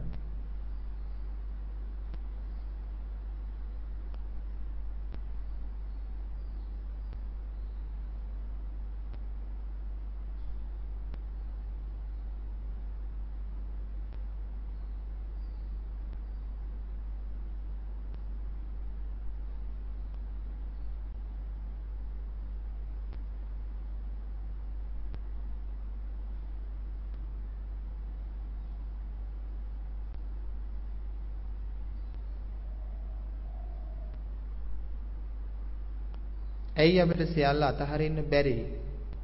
මිනිසෙකුගේ සිතෙන් සියල්ල අතහරින්න බැරි ඇයි? සිත තමයි අතහරින්න ඕන. ඔබ නම් අතහරි. දැන් මම ඔක්කොම අතහැරලා ඉන්නේ කියයි. නමුත් හිත එහෙම අතහරින්නේ නැහැ පින්නතුනේ. හිතට අතාරවනවා කියන්නේ පින්නතුනේ හරියට අර පොඩි ළමයෙක් යමක් අල්ලගත්තාම ඒක අතාරවනවා වගේ වැඩක් තමයි පින්නතුනේ. දැන් කොහේ හරි ගිහිල්ලා දෙයක් මෙහෙම තදින් අල්ලගත්තොත් පොඩි ළමයි. ඕක කාගේද කියලා දන්නේ නැහැ නේ. එයා තදින් අල්ල ගන්නවා. ඉතින් සමහරලාට ඒ ළමයෙන් ඒක අතාරවන්න හරිම අමාරුයි. එක්කෝ අඬනවා, එයා එක්කෝ ඒකම ඉල්ලනවා. එහෙම තමයි හැටි. හිත කියන්නේ අන්න ඒ වගේ දෙයක්. අහුවෙච්ච දේ කටට දා ගන්නවා. එහෙමනම් හිතෙන් අතාරවන්න සෑහෙන යුද්ධයක් කරන්න වෙනවා. ඉතින් මේ උපායශීලී අම්මා තාත්තලා හොඳට දන්නව දරුවෙකුට ගෙන් ඒක අතාරවන්න කොහොමද කරන්න කියලා. මිනිගෙඩි හොල්ලනවා. එහෙම නැත්නම් වෙන දෙයක් පෙන්නනවා. තව අවධානය වෙන පැත්තකට හිමින් සැරේ අරගෙන තමයි ඒ අවධානය බිඳලා කොහොම හරි දරුවා සනීප කරගන්න මේ අඬන එකෙන් වළක්ව ගන්නයි. හිතත් එහෙමයි. හිතෙනුත් මේ දේවල් අත්හරවන්න පුදුම උපායවල් ඕන. එක එක උපායවල් යොදන්න සිද්ධ වෙනවා. එහෙමනම් බැඳීම අඳුන ගන්න ඕන. ඒ බැඳීමෙන් නිදහස් වෙන්න ක්‍රමවේද බලන්න ඕන. මන් කොහොමද මේකෙන් නිදහස් වෙන්නේ කියලා ක්‍රමවේද බලන්න ඕන. එහෙම බලබලා තමයි ඒකෙන් නිදහස් වෙන්න ඕන. එහෙම නැත්තම් බෑ වෙනතුනේ. දැන් මට මතක් වෙනවා ඕස්ට්‍රේලියාවේ මහත්මේ දරු පවුලට බොහෝම කැමති. ඉතින් මේ දරු පවුල අත්හරින්න බෑ. අත්හරින්න බැරි නිසා මේ මහත්මයා කල්පනා කරනවා මේ දරුවන්ට පවුලට තමයි මම බැඳිලා ඉන්නේ. කොහොමද මම මේකෙන් නිදහස් වෙන්නේ කියලා බලනවා. එහෙම කල්පනා කරනකොට මේ මහත්මයා කල්පනා කරනවා මට මේකට නිදහස් වෙන්න ක්‍රමයක් ඇත්තෙම නැද්ද කියලා. ඊට පස්සේ එතුමන්ට පේනවා මේ බය තියෙන්නේ මේ දරුවන් ඒ වගේම පවුලේ අය දුක් විඳි යා නැති වෙච්ච දවසක කියන බයක් තමයි තියෙන්නේ. ඉතින් එතුමා මේකට සිත ගැලවීම සඳහා තමන් මේ ජීවත් වෙලා කාලෙදි හම්බ කරනවටත් වැඩි මුදලක් ලැබෙන විදියට එතුමා නැති වුණාට පස්සේ කවදක හරි ජීවිත කාලය පුරාටම පඩියක් ඒ විදියට හම්බ වෙන රක්ෂණයක් එතුමා දාලා මෙන්න මේක දාලා නිවැරදි කරාට පස්සේ එතුමගේ සිත ගැලවුණා කියලා කියනවා එතනින්. එහෙමනම් මේ නිවන් අවබෝධ කර ගැනීම කියන එක උත්සාහ කරන්න ඕන. ඒ උත්සාහ කරන ගමන්ම ඒ ගමන් මගේ තියෙන විවිධ බාධක වලට පිළියම් සපයන්න ඕන. පැහැදිලිද පින්නතුන්ට? නිවන් මඟ සොයන්න ඕන. නිවන් මඟ සොයනවා වගේම ඒ හැම තැනම පවතිනා වූ දේවල් වලට පිළියම් සොයන්න ඕන. මේකත් හරියට ගමනක් යනවා වගේ. ගමනට ඉලක්කයේ තියෙන්නත් ඕන. ගමන් මඟ තියෙන බාධක තමන් හිතෙන් තියෙන බාධක ඉවත් කර ගන්නත් ඕන. අන්න එහෙම නිවන් මඟ ගමන් කරන කෙනෙකුට තමයි අවසානයේ සියල්ලක්ම පිරිසුදු කරගත්තා. සිත සම්පූර්ණයෙන්ම නිකලෙස් බවට පත් කරගත්තා කියලා සතුටු වෙන්න පුළුවන්කම ලැබෙන්නේ. ඒ කියන්නේ පින්නතුනේ හිත කෙලසන දේවල් කෙලස්. නිකලෙස් කියලා කියන්නේ කෙලසන් නැති දේවල්. ඒ කියන්නේ මොනම පැත්තකින්වත් ඒ හිත අපිරිසුදු කරන්නේ. ඒ ලෝකෝත්තර භාවයට පත් වුණාට පස්සේ තියෙන தත්ත්වයක් නෙපෙන්නතුනේ. මොනම පැත්තකින්වත් ඒ සිත අපිරිසුදු කරන්නේ. පුදුමාකාර වටිනාකමක් තියෙනවා.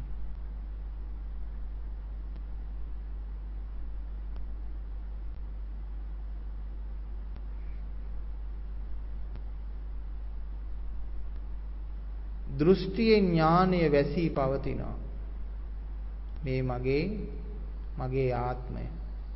ඊට පස්සේ අපේ කරගන්නවා. අපේ ඥාතීන්, අපේ දරුමල්ලෝ, අපේ ස්වාමි භාර්යාවරු ආදී අපේ කරගන්න. මොනවද මේ සංස්කාර පිණ්ඩය?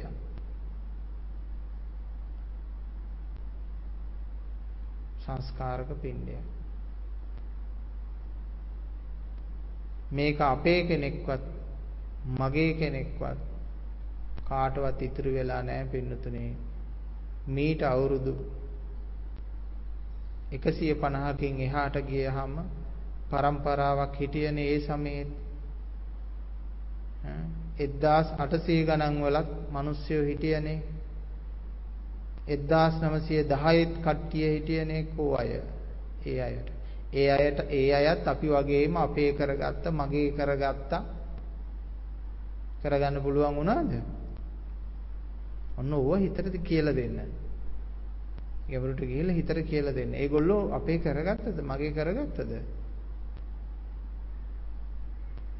දැන් 1900 ගණන් වල හිටියා හොඳ රජවරු හිටියා.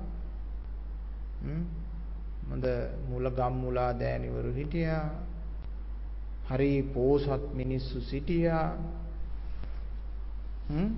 රජවරු සිටියා. ඒ හැමදේනම කෝපෙන්නතුනේ. ඒ අයත් අපි වගේම නේද එදා? සටන් කළා, යුද වැදුනා, අපේ කියලා හිතුවා, මගේ කියලා හිතුවා. මේ මම මගේ ආත්මය කියලා හිතුවා.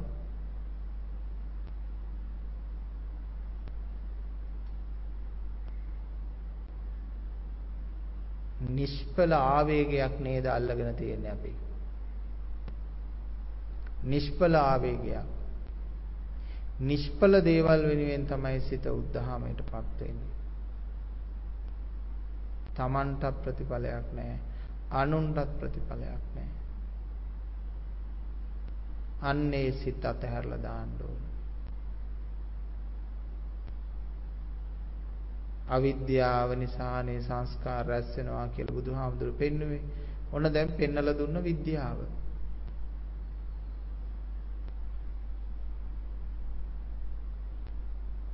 මේ තමන් ඉන්න ඉඩකඩම් කෑල්ලට මිනිස්සු කොච්චර තදින් ඒවා අල්ල ගන්නවද? නමුත් මේ ඉඩම් කෑලි මගේ මම කියලා හිතාගත්ත මිනිස්සු 800 ගණන් වල 700 ගණන් වල 600 ගණන් වල 500 ගණන් වල 400 ගණන් වල 1900 ඒ වගේම මුල් හරියේ ඒ වගේම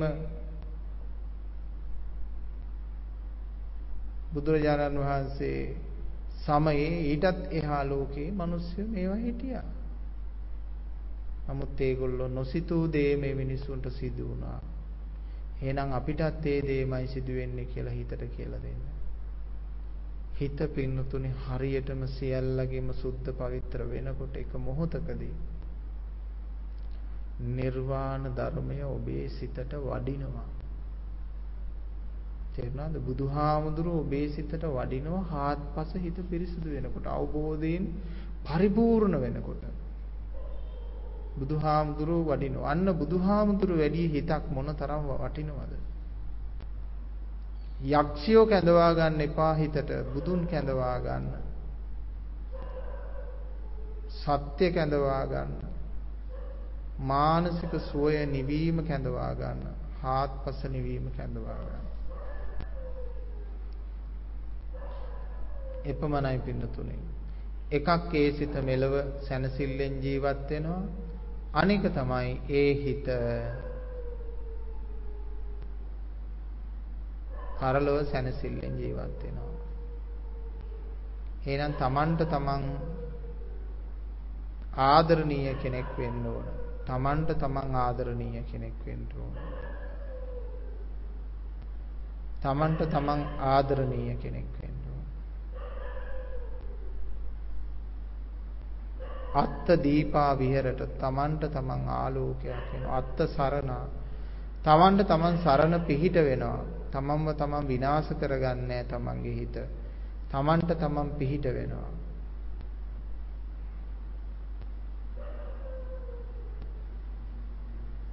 තමන්ගේ හිත තමන් සුවපත් කරගන්නවා. තුවාලයක් සුවපත් කරනවා වගේ දවසෙන් දවස පිරිසිදු කරලා බෙහෙත් දාලා ඒ තුවාලේ සුවපත් කරනවා වගේ කල්ගත වෙන්න පුළුවන්. දවස් 2කින් 3කින් වෙන්නේ නැති වෙන්න පුළුවන් සමහර. තුවාල තියෙනවනේ. ඒ වගේ තමයි හිත නැමැති තුවාලෙත්. එක දවසින් එක මොහොතෙන් මේක සුවපත් නොවෙන්න පුළුවන්. තුවාලේ හැටියට තමයි තුවාලේ සනීප වෙන්නේ. එක දවසින් එක බෙහෙත් වේලෙන් සනීප වෙන තුවාලක් තියෙනවා. බෙහෙත් වේල් 10ක් 15ක් කරලා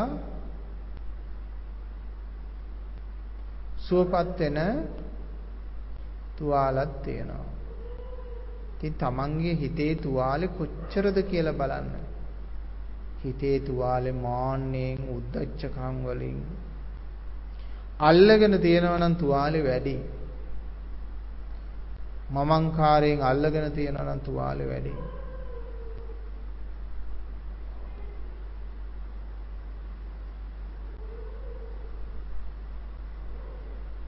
සියල්ල අනිත්‍ය බව, සියල්ල නැසෙන සුළු බව, සියල්ල Tamanට අයිති නැති බව හාත්පස පසක් කරන්න.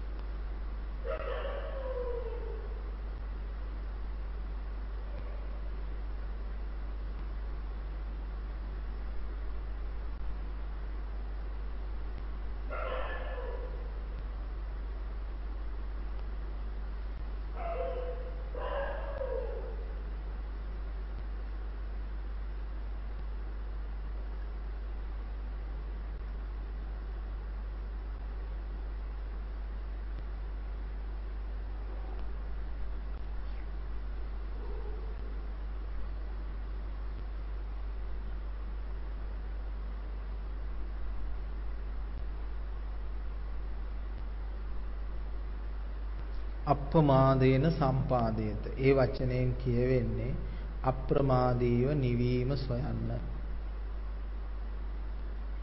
අප්‍රමාදීව තමන්ගේ සිතේ නිවීම සොයන්න. දැන් නිවීම සොයන්න ඔබේ හිත ඇතුලේ කොහෙද තියෙන්නේ කියලා.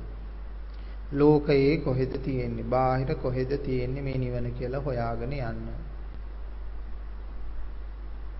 කාල් ගගා බලන්න පින්වතුනේ. කලත්ත බලන්න.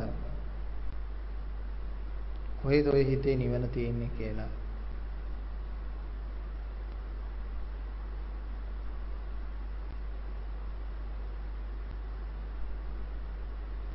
පෙරල බලන්න, දැඩි වීරියෙන් බලන්න, දැඩි උත්සාහයෙන් බලන්න. ප්‍රඥාවේ එළිය අඩු වෙන්න පුළුවන්. නමුත් අතාරින්න එපා පින්වතුනේ. සමහර අයගේ බැහිච්ච බැටරි කෑලි දෙකක් තියෙන ටෝච් එකක වගේ අන්තං එළිය. සමහර අයට බැටරි කෑලි දෙකක් වගේ, සමහර අයට 4ක් 5ක් වගේ. සමහර අයට හොඳ ෆ්ලෑෂර් ලයිට් එකක් වගේ. සමහර අයගේ ප්‍රඥාව. ඉතින් අපිට පේනවා මේ බොහොම අඳුරු ටෝච් එකෙන් ඉටිපන්දමෙන් ලාම්පුවෙන් වෙන්න පුළුවන් ওই නිවන හොයන්නේ. අනේ කමන්නේ පින්නතුනේ එහෙම හරි හොයන්න. එතකොට තව තවත් ආලෝකය වැඩි වෙනවා. ජීවිතේ ලාම්පුවෙන් පාඩම් කරපු අයත් ඉන්නවා, ලයිට් එකෙන් පාඩම් කරපු අයත් ඉන්නවා. ඒ වගේම මේ ප්‍රඥාව අඩුව ලාම්පුවෙන් පාඩම් කරලා ලෝකේ ඉන්න පළවෙනිය වෙච්ච අයත් ඉන්නවා. පාරේ වීදි ලාම්පුවෙන් පාඩම් කරලා ජනාධිපතිල වෙච්ච අය ඉන්නවා. ඒ වගේ තමයි පින්නතුනේ. තමනුත් කල්පනා කරලා බලන්න.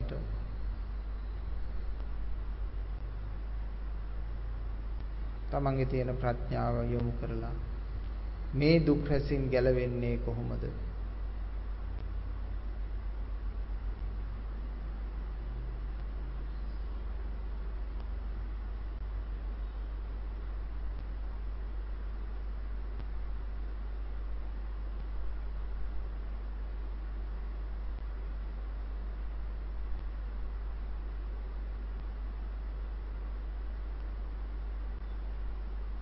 සිත කියන්නේ මායාවක්, මායාකාරී ධර්මයක්. ගිය වසරේ මේ මාසේ මේ දවසේ අපේ හිතේ තිබුණු මායාව අද අපිට නැහැනේ. ඊට කලින් වසරේ මේ මාසේ අපේ හිතේ තිබිච්ච මායාව අද නැහැ.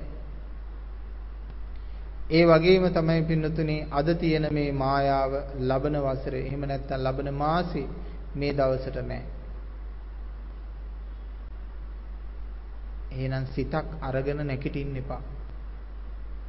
සිතක් පහළ වුණා මේ සිත ඊතරම පහා තබලා දුරු කරලා නැගිටින්න ඕන. දිත්තේ දිත්ත මත්තම් භවිස්සති. දුටුවා දුටුව පමණයි. දකින දේ දකින ආකාරයට මෙතන බහා තබනවා. ප්‍රහාණය කරලා තානවා.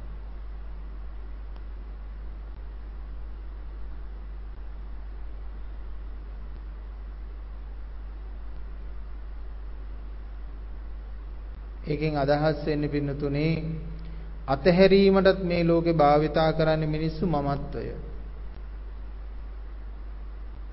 අල්ල ගැනීමටත් මේ ලෝකේ මිනිස්සු භාවිතා කරන්නේ මමත්වයම තමයි. මෙන්න මේක හරියාකාරව තේරුම් ගන්න පින්නතුනේ වෙන මුකුත් ඕනේ නැහැ. මේක හරියට යථා අවබෝධය කරගන්න. අතහරින්නත් භාවිතා වෙන්නේ මමත්වය. අල්ල ගන්නත් භාවිතා වෙන්නේ මමත්වය. මා දුරු කළ යුත්තේ මමත්වය. එතකොට එතනත් කියවුණා මා දුරු කළ යුත්තේ මමත්වය. මා කියන තැනත් මමත්වයේ තියෙනවා කියලා මතක තියාගන්න. අන්න එතනින් ගැලවෙන්න ඕන.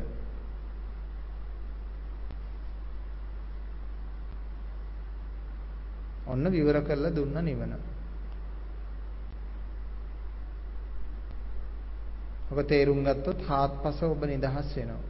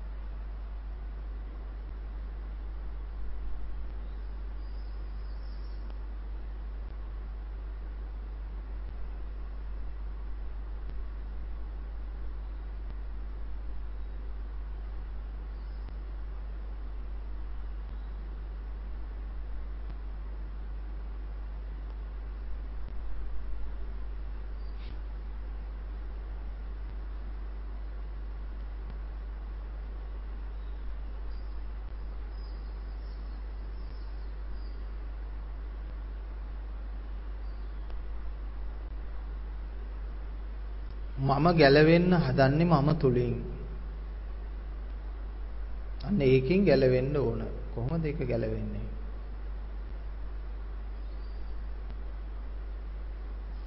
ඒක තමන් ප්‍රත්‍යක්ෂ කරගන්න. මම නිදහස් වෙන්න ඕන මම තුලින්.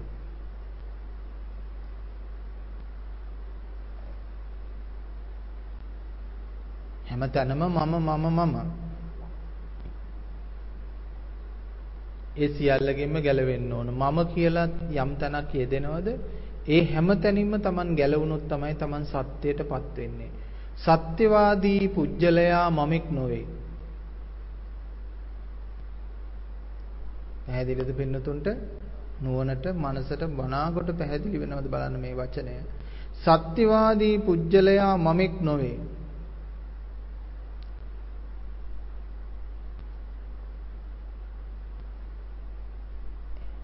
ඔහු හෝ ඇය මම යයි ආමන්ත්‍රණය නොකරනු ඇති හදවතින්. එහෙම නැත්නම් මනසින්ම මම යන ආමන්ත්‍රණය කරන්නේ. නිකන් සම්මුති වචනයක් වශයෙන් විතරයි මම භාවිතා කරන්නේ.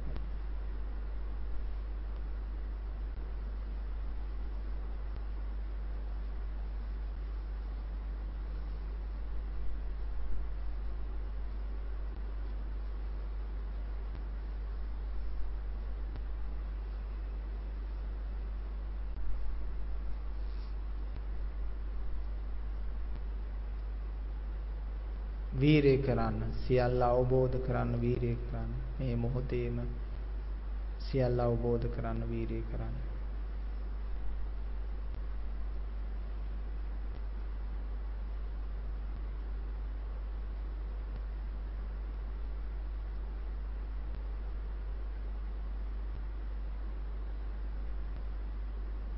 මම සුවපත්ව ඉන්න ඕන නම් සමත භාවනාවක් කරන්න. මමත්වය දුරු කරන්න ඕන නම් විදර්ශනා භාවනා කරන්න. අන්න හොඳට වචනේ තේරුම් ගන්න නුවණින් මම සුවපත් කරන්න ඕන නම් සමත භාවනාවක් කරන්න. මමත්වය දුරු කරන්න ඕන නම් විදර්ශනා භාවනාව සිද්ධ කරන්න. විදර්ශනා භාවනාව යනු මමත්වයේ ඉක්ම වූ භාවනාවක් විය යුතුයි. මම කරන භාවනාවක් නොවිය යුතුයි. එහෙමනම් මමත්වයේ ඉක්ම වූ භාවනාව සොයන්න. මමත්වයේ ඉක්ම වූ භාවනාව සොයන්න. එහෙමනම් රහතුන්ගේ භාවනාව, ආර්ය ශ්‍රාවකයාගේ භාවනාව මමත්වයේ ඉක්ම වූ භාවනාවක්.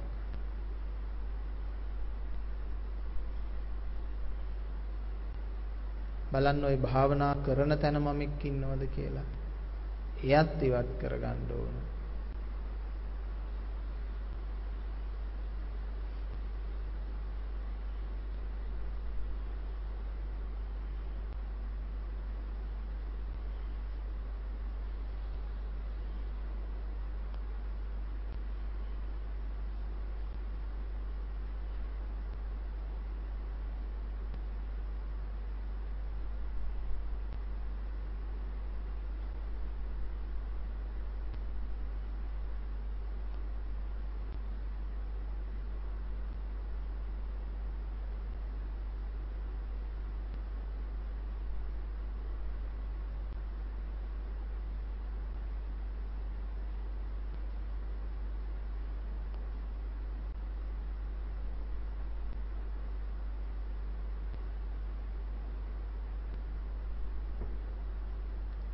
ඔබේ භාවනාව තුළ මමත්වය තිබෙනවාද?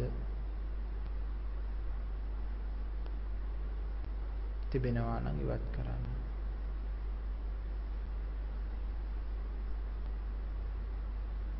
වෙරතරන්න උත්සාහ කරන්න. ක්‍රමය ඔබම සොයා ගන්න. දහමේ බොහෝ තැන් වලින් ක්‍රමය අනුශාසනය ඉදිරිපත් වුණා, ඉදිරිපත් වෙලා තියෙනවා. ඒවා යෝනිසෝ මනසිකාරය කරලා ඔබම ඔබේ සෝත්සාහයෙන් ක්‍රමය සොයා ගන්න මහන්සි වෙන්න ඕන.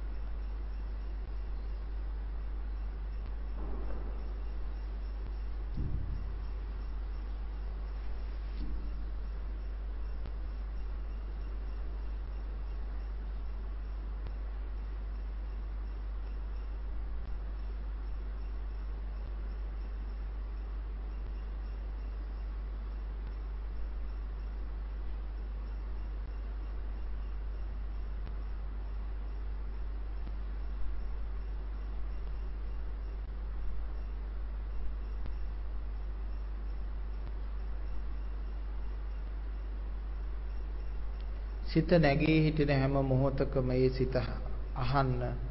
ඒ නැගී හිටින සිත නිට්ටය මංගල පරම සුන්දර දෙයක්ද? ජීවිතේ සදාතනික දෙයක්ද? වැදගත් දෙයක්ද? අර්ථ සම්පන්න දෙයක්ද කියලා බලන්න. පුත්තා මත්ති ධනම් මත්ති ඉති භාලෝ විහඤ්ඤති. මට ධනෙ තියෙනවා, මට අඳුරන කියන අය ඉන්නවා, මට දුවදරුවෝ භාර්යා ස්වාමි පුරුෂයෝ ඉන්නවා ආදී වශයෙන් කල්පනා කරනවා. භාලයා හිතනවා, භාලෝ විහඤ්ඤති. ඒ වෙනුවෙන් වෛරය, ක්‍රෝධය, ඊර්ෂ්‍යාව, පලිගැනීම වැනි සිත් පහල කරනවා. ධනමාන්නය ඇති කරගන්නවා, කුලමාන්නය ඇති කරනවා, බලමාන්නය ඇති කරනවා. මේ පුස් දේවල් නිසා මිනිසා දුක් විඳිනවා. බහාලෝ විහඤ්ඤති. බාලය හිතනවා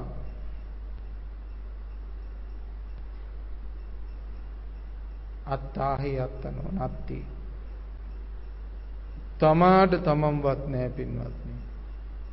තමාට තමන්වත් නැහැ. තමා කියලා හිතන කෙනාවත් නැහැ. අන්න ඒක යථා අවබෝධය කරගෙන ඒ ධර්ම කාරණාව තුළ හරියට පිළිපදින්න පිහිටන්න. තමාට තමාවත් නැති බව අවබෝධ කරගෙන ඒ ධර්ම කාර්යය තුළ පිහිටන්න. ඊට පස්සේ සියලු ලෝකේ නිදහස් වෙනවා. ඔබ සුදුසු தත්වයට ඔබේ මනස පවිත්‍ර කරන සැනින් මේ විශ්ව ධර්මය ඔබේ හිත තුළ නිවන බහා තබනවා. එහෙම නැත්නම් ඔබ නිවනටපත් වෙනවා. මේ ඔබ කියන වචනය සම්මුති වචනයක් හැටියට භාවිතා කරාට එතෙන්දි ඔබ කියන කෙනාව අයින් වෙලා තමයි නිවනටපත් වෙන්නේ. සෑම උත්තමයෙක්ම එහෙමයි. ඔබ කියන කෙනා, මම කියන කෙනා අයින් වෙලා තමයි නිවනටපත් වෙන්නේ.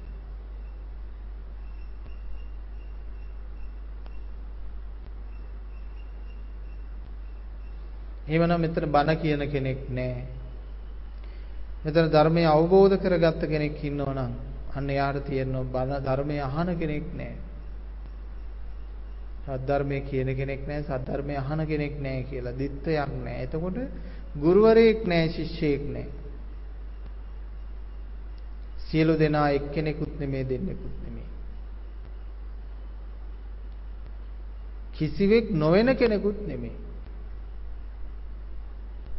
නැත්නම් සමහර අය වෙනවනේ කිසිවෙක් නොවන කෙනෙක් වෙන්න හදනවා. කිසිවෙක් නොවන කෙනෙකුත් නෙමෙයි, කෙනෙක් නැති බවයි එතන යථාර්ථය.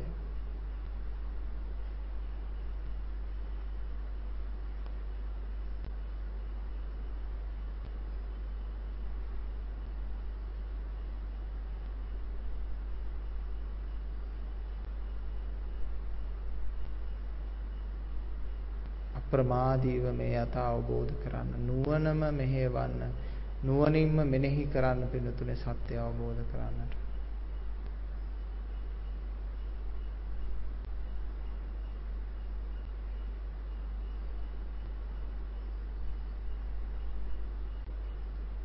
ඔබ සමහර ලාවට නිවන ආසන්නයේම ඇති. ඒත් ඔබ පෙර නොදුටු දෙයක් නම් ඔබට ඒක හිතා ගන්න අමාරුයි. ඒ නිසා ඔබ ආසන්නව ඉන්න කෙනෙක් වෙන්න පුළුවන්.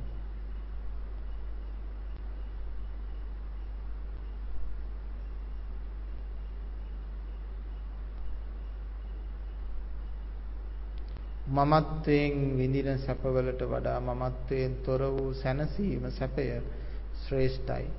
ඒ ශ්‍රේෂ්ඨත්වයේ ඒ සැනසීම සක්විති රජ කෙනෙක් වෙනවට වඩා, සක් දෙවඳු වෙනවට වඩා සැනසීමක් වෙන්න තුනේ.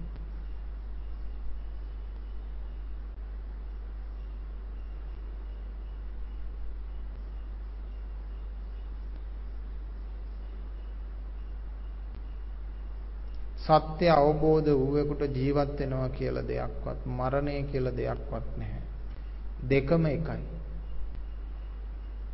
මරණයයි ජීවිතයයි දෙක එකට සම්බන්ධ වෙනවා. සම්බන්ධ වෙලා එකම ස්වභාවයක් බලාගෙන යනවා.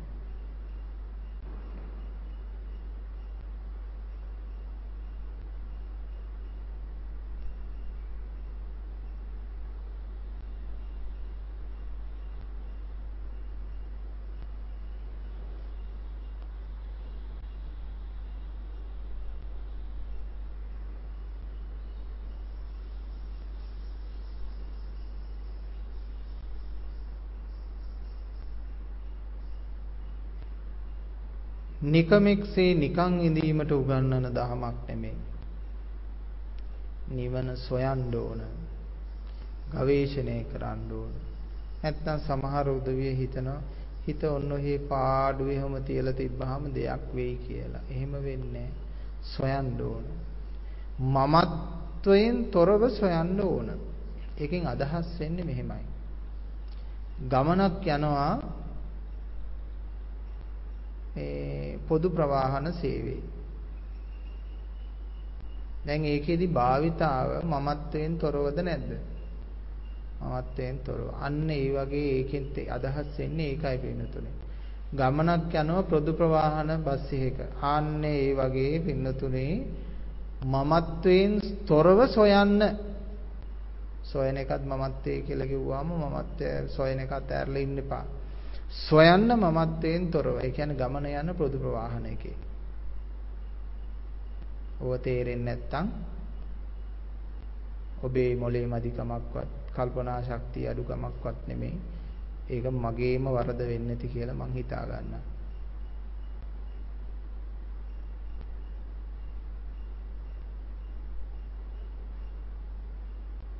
තේරෙන්නේ නැති එකට විසඳුම තමයි හොඳින් සම්මර්ෂණය කිරීම. විදර්ශනා කිරීම. කිං කුසල ගවේසි, කිං සත්‍ය ගවේසි, ධර්ම ගවේසි.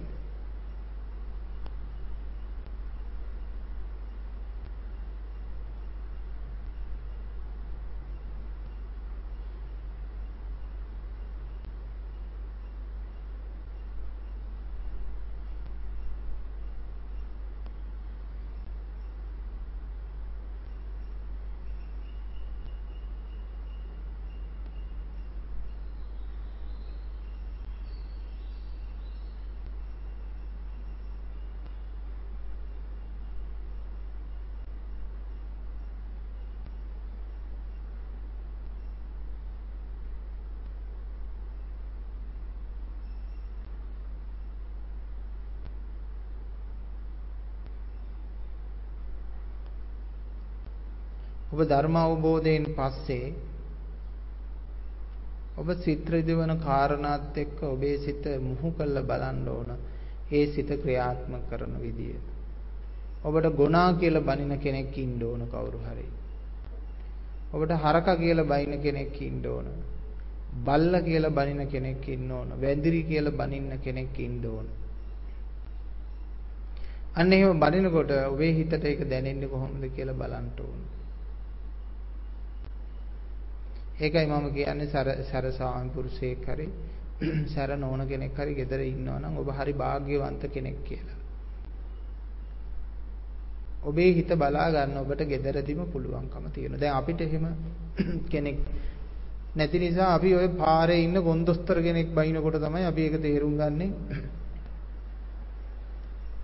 කොහොමද කියලා.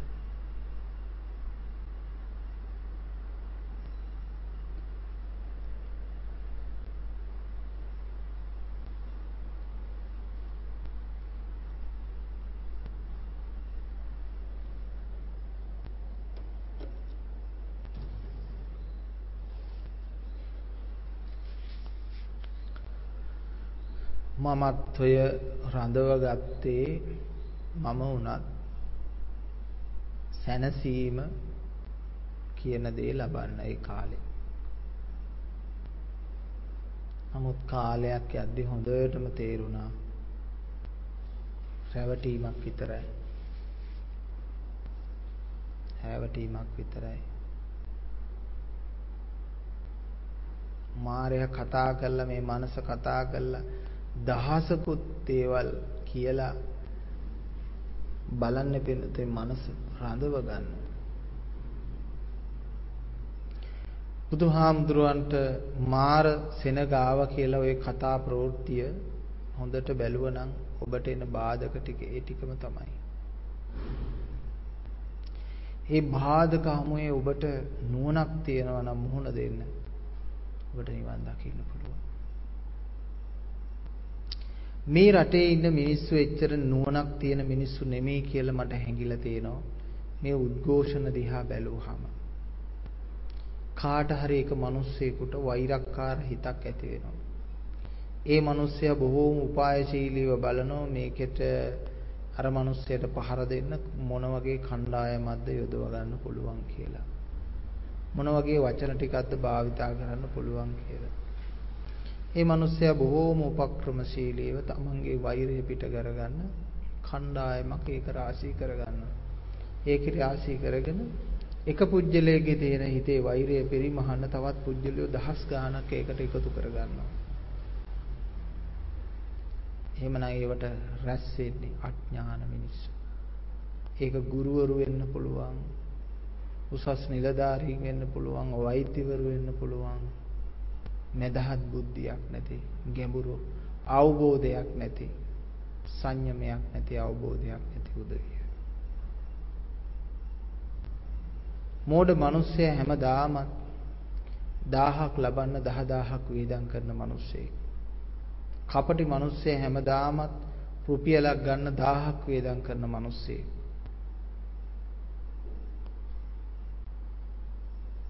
හරි පුදුමයි. එහෙමනම් මේ සමාජයට නිවන් දකින්න බැරි හේතුව අඥාන භාවය හාත්පස මිනිසුන්ගේ මොලේ වසාගෙන තිබෙනවා. ගැඹුරු සම්මර්ෂණ බුද්ධියක් ඥානයක් අවදි කරන වැඩපිළිවෙලක් අධ්‍යාපනික ශාස්ත්‍රයේ තුල තිබුණේ. ධර්මයේ තුලද එහෙම කරන්නේ.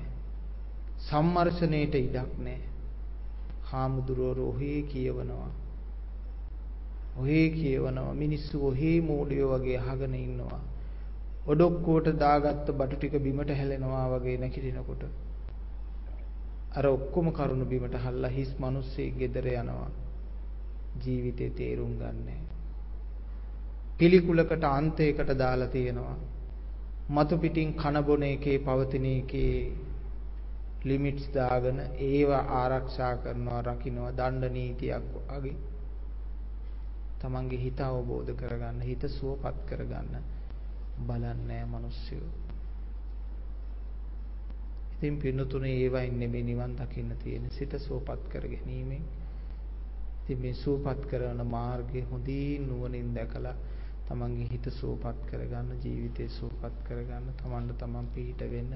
තමන් ආවේ තනියෙන් ඊට පස්සේ තමයි සියලු දෙනා යාළු මිත්‍රයෝ හිතයිසී අය ස්වාමියා එහෙම නැත්තම් ස්වාමි දීනිය තමන්ට මුණ ගැහෙන්නේ. ඊට පස්සේ තමයි දරුමල්ලු මුණ ගැහෙන්නේ. මේ ලෝකෙ මේ తాවකාලික ගෲප් එකක් හදාගත්තා. හැබැයි ওই ගෲප් එක ආයි දාලා යන්නේ එකට නෙමේ තනියෙන්. ආයි සංසාරේ තමන් තනියෙන් යන්නේ. ඒ නිසා තමන්ට තමන් පිහිට කරගන්න. තමන්ගේ හිත අනුන් නිසා වනස ගන්න එපා. තමන්ගේ හිත අනුන් නිසා පව් සිද්ධ කරගන්න එපා. තමන්ගේ හිතට තමන් පිහිටක් වෙන්න, ආරක්ෂාවක් වෙන්න. අඥාන සම්ප්‍රදායට බුදුවරු පෙන්නපු අඥාන සම්ප්‍රදායෙන් හිතන්න එපා.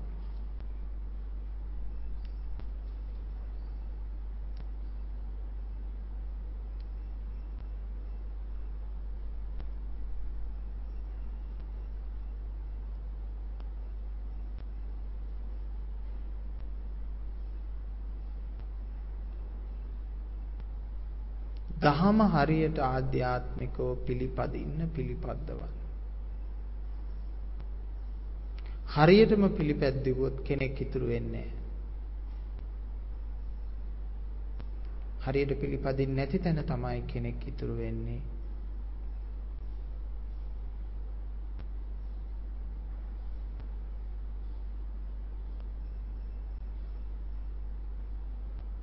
බලන්න හිත ඇතුලේ කෙනෙක් ඉන්නවද කියලා. ඉන්නවනම් ඒ කෙනා එළියට ගන්න. හිත ඇතුලේ ආව දොට්ට දාන්න. ඒ කියන්නේ මම කියන ස්වરૂපය හිත ඇතුලේ තියනවාද? මම නැති හිතක් අමරණීය සිතක්. මමත්වයම දුරු කරන්න පින්නතුනේ ඉලක්ක කරගන්න එච්චරයි, වෙන දේවල් නෙමෙයි. මේ හාමුදුරන් වහන්සේලා අපේ අද උදවියේ එක තණ්හාව, තෘෂ්ණාව, අරව මේවා අයින් කරන්න කියලා, දන් දෙන්න කියලා මේ වටේ යවනවා මිනිස්සු. බුදුහාමුදුරුවන්ගේ සංයෝජන ධර්ම වලින් පළවෙනි එක තමයි මමත්වයේ දුරු කරන්නේ. හැබැයි ඉතින් මමත්වයේ දුරු කරන්න බැහැ පින්නතුනේ. දානේ පුරුදු නැති කෙනෙකුට. ඉවසීම පුරුදු නැති කෙනෙකුට, ප්‍රඥාව අහිමි කෙනෙකුට අර නිතැතින්ම අර දේවල් සංසාරේ පුරුද්දෙන් සැකසීලා තියෙනවා නම් තමයි මමත්වයේ දුරු කරන්න ලේසි. එහෙනම් ඔබට සක්කාය දිට්ඨිය දුක් දෙනවා. ඒ දුකින් ඔබ ගැලවෙන්න අප්‍රමාදී වෙන්න කියලා අපි මතක් කරනවා. හැම දිනාටම සම්මා සම්බුදු සරණයි.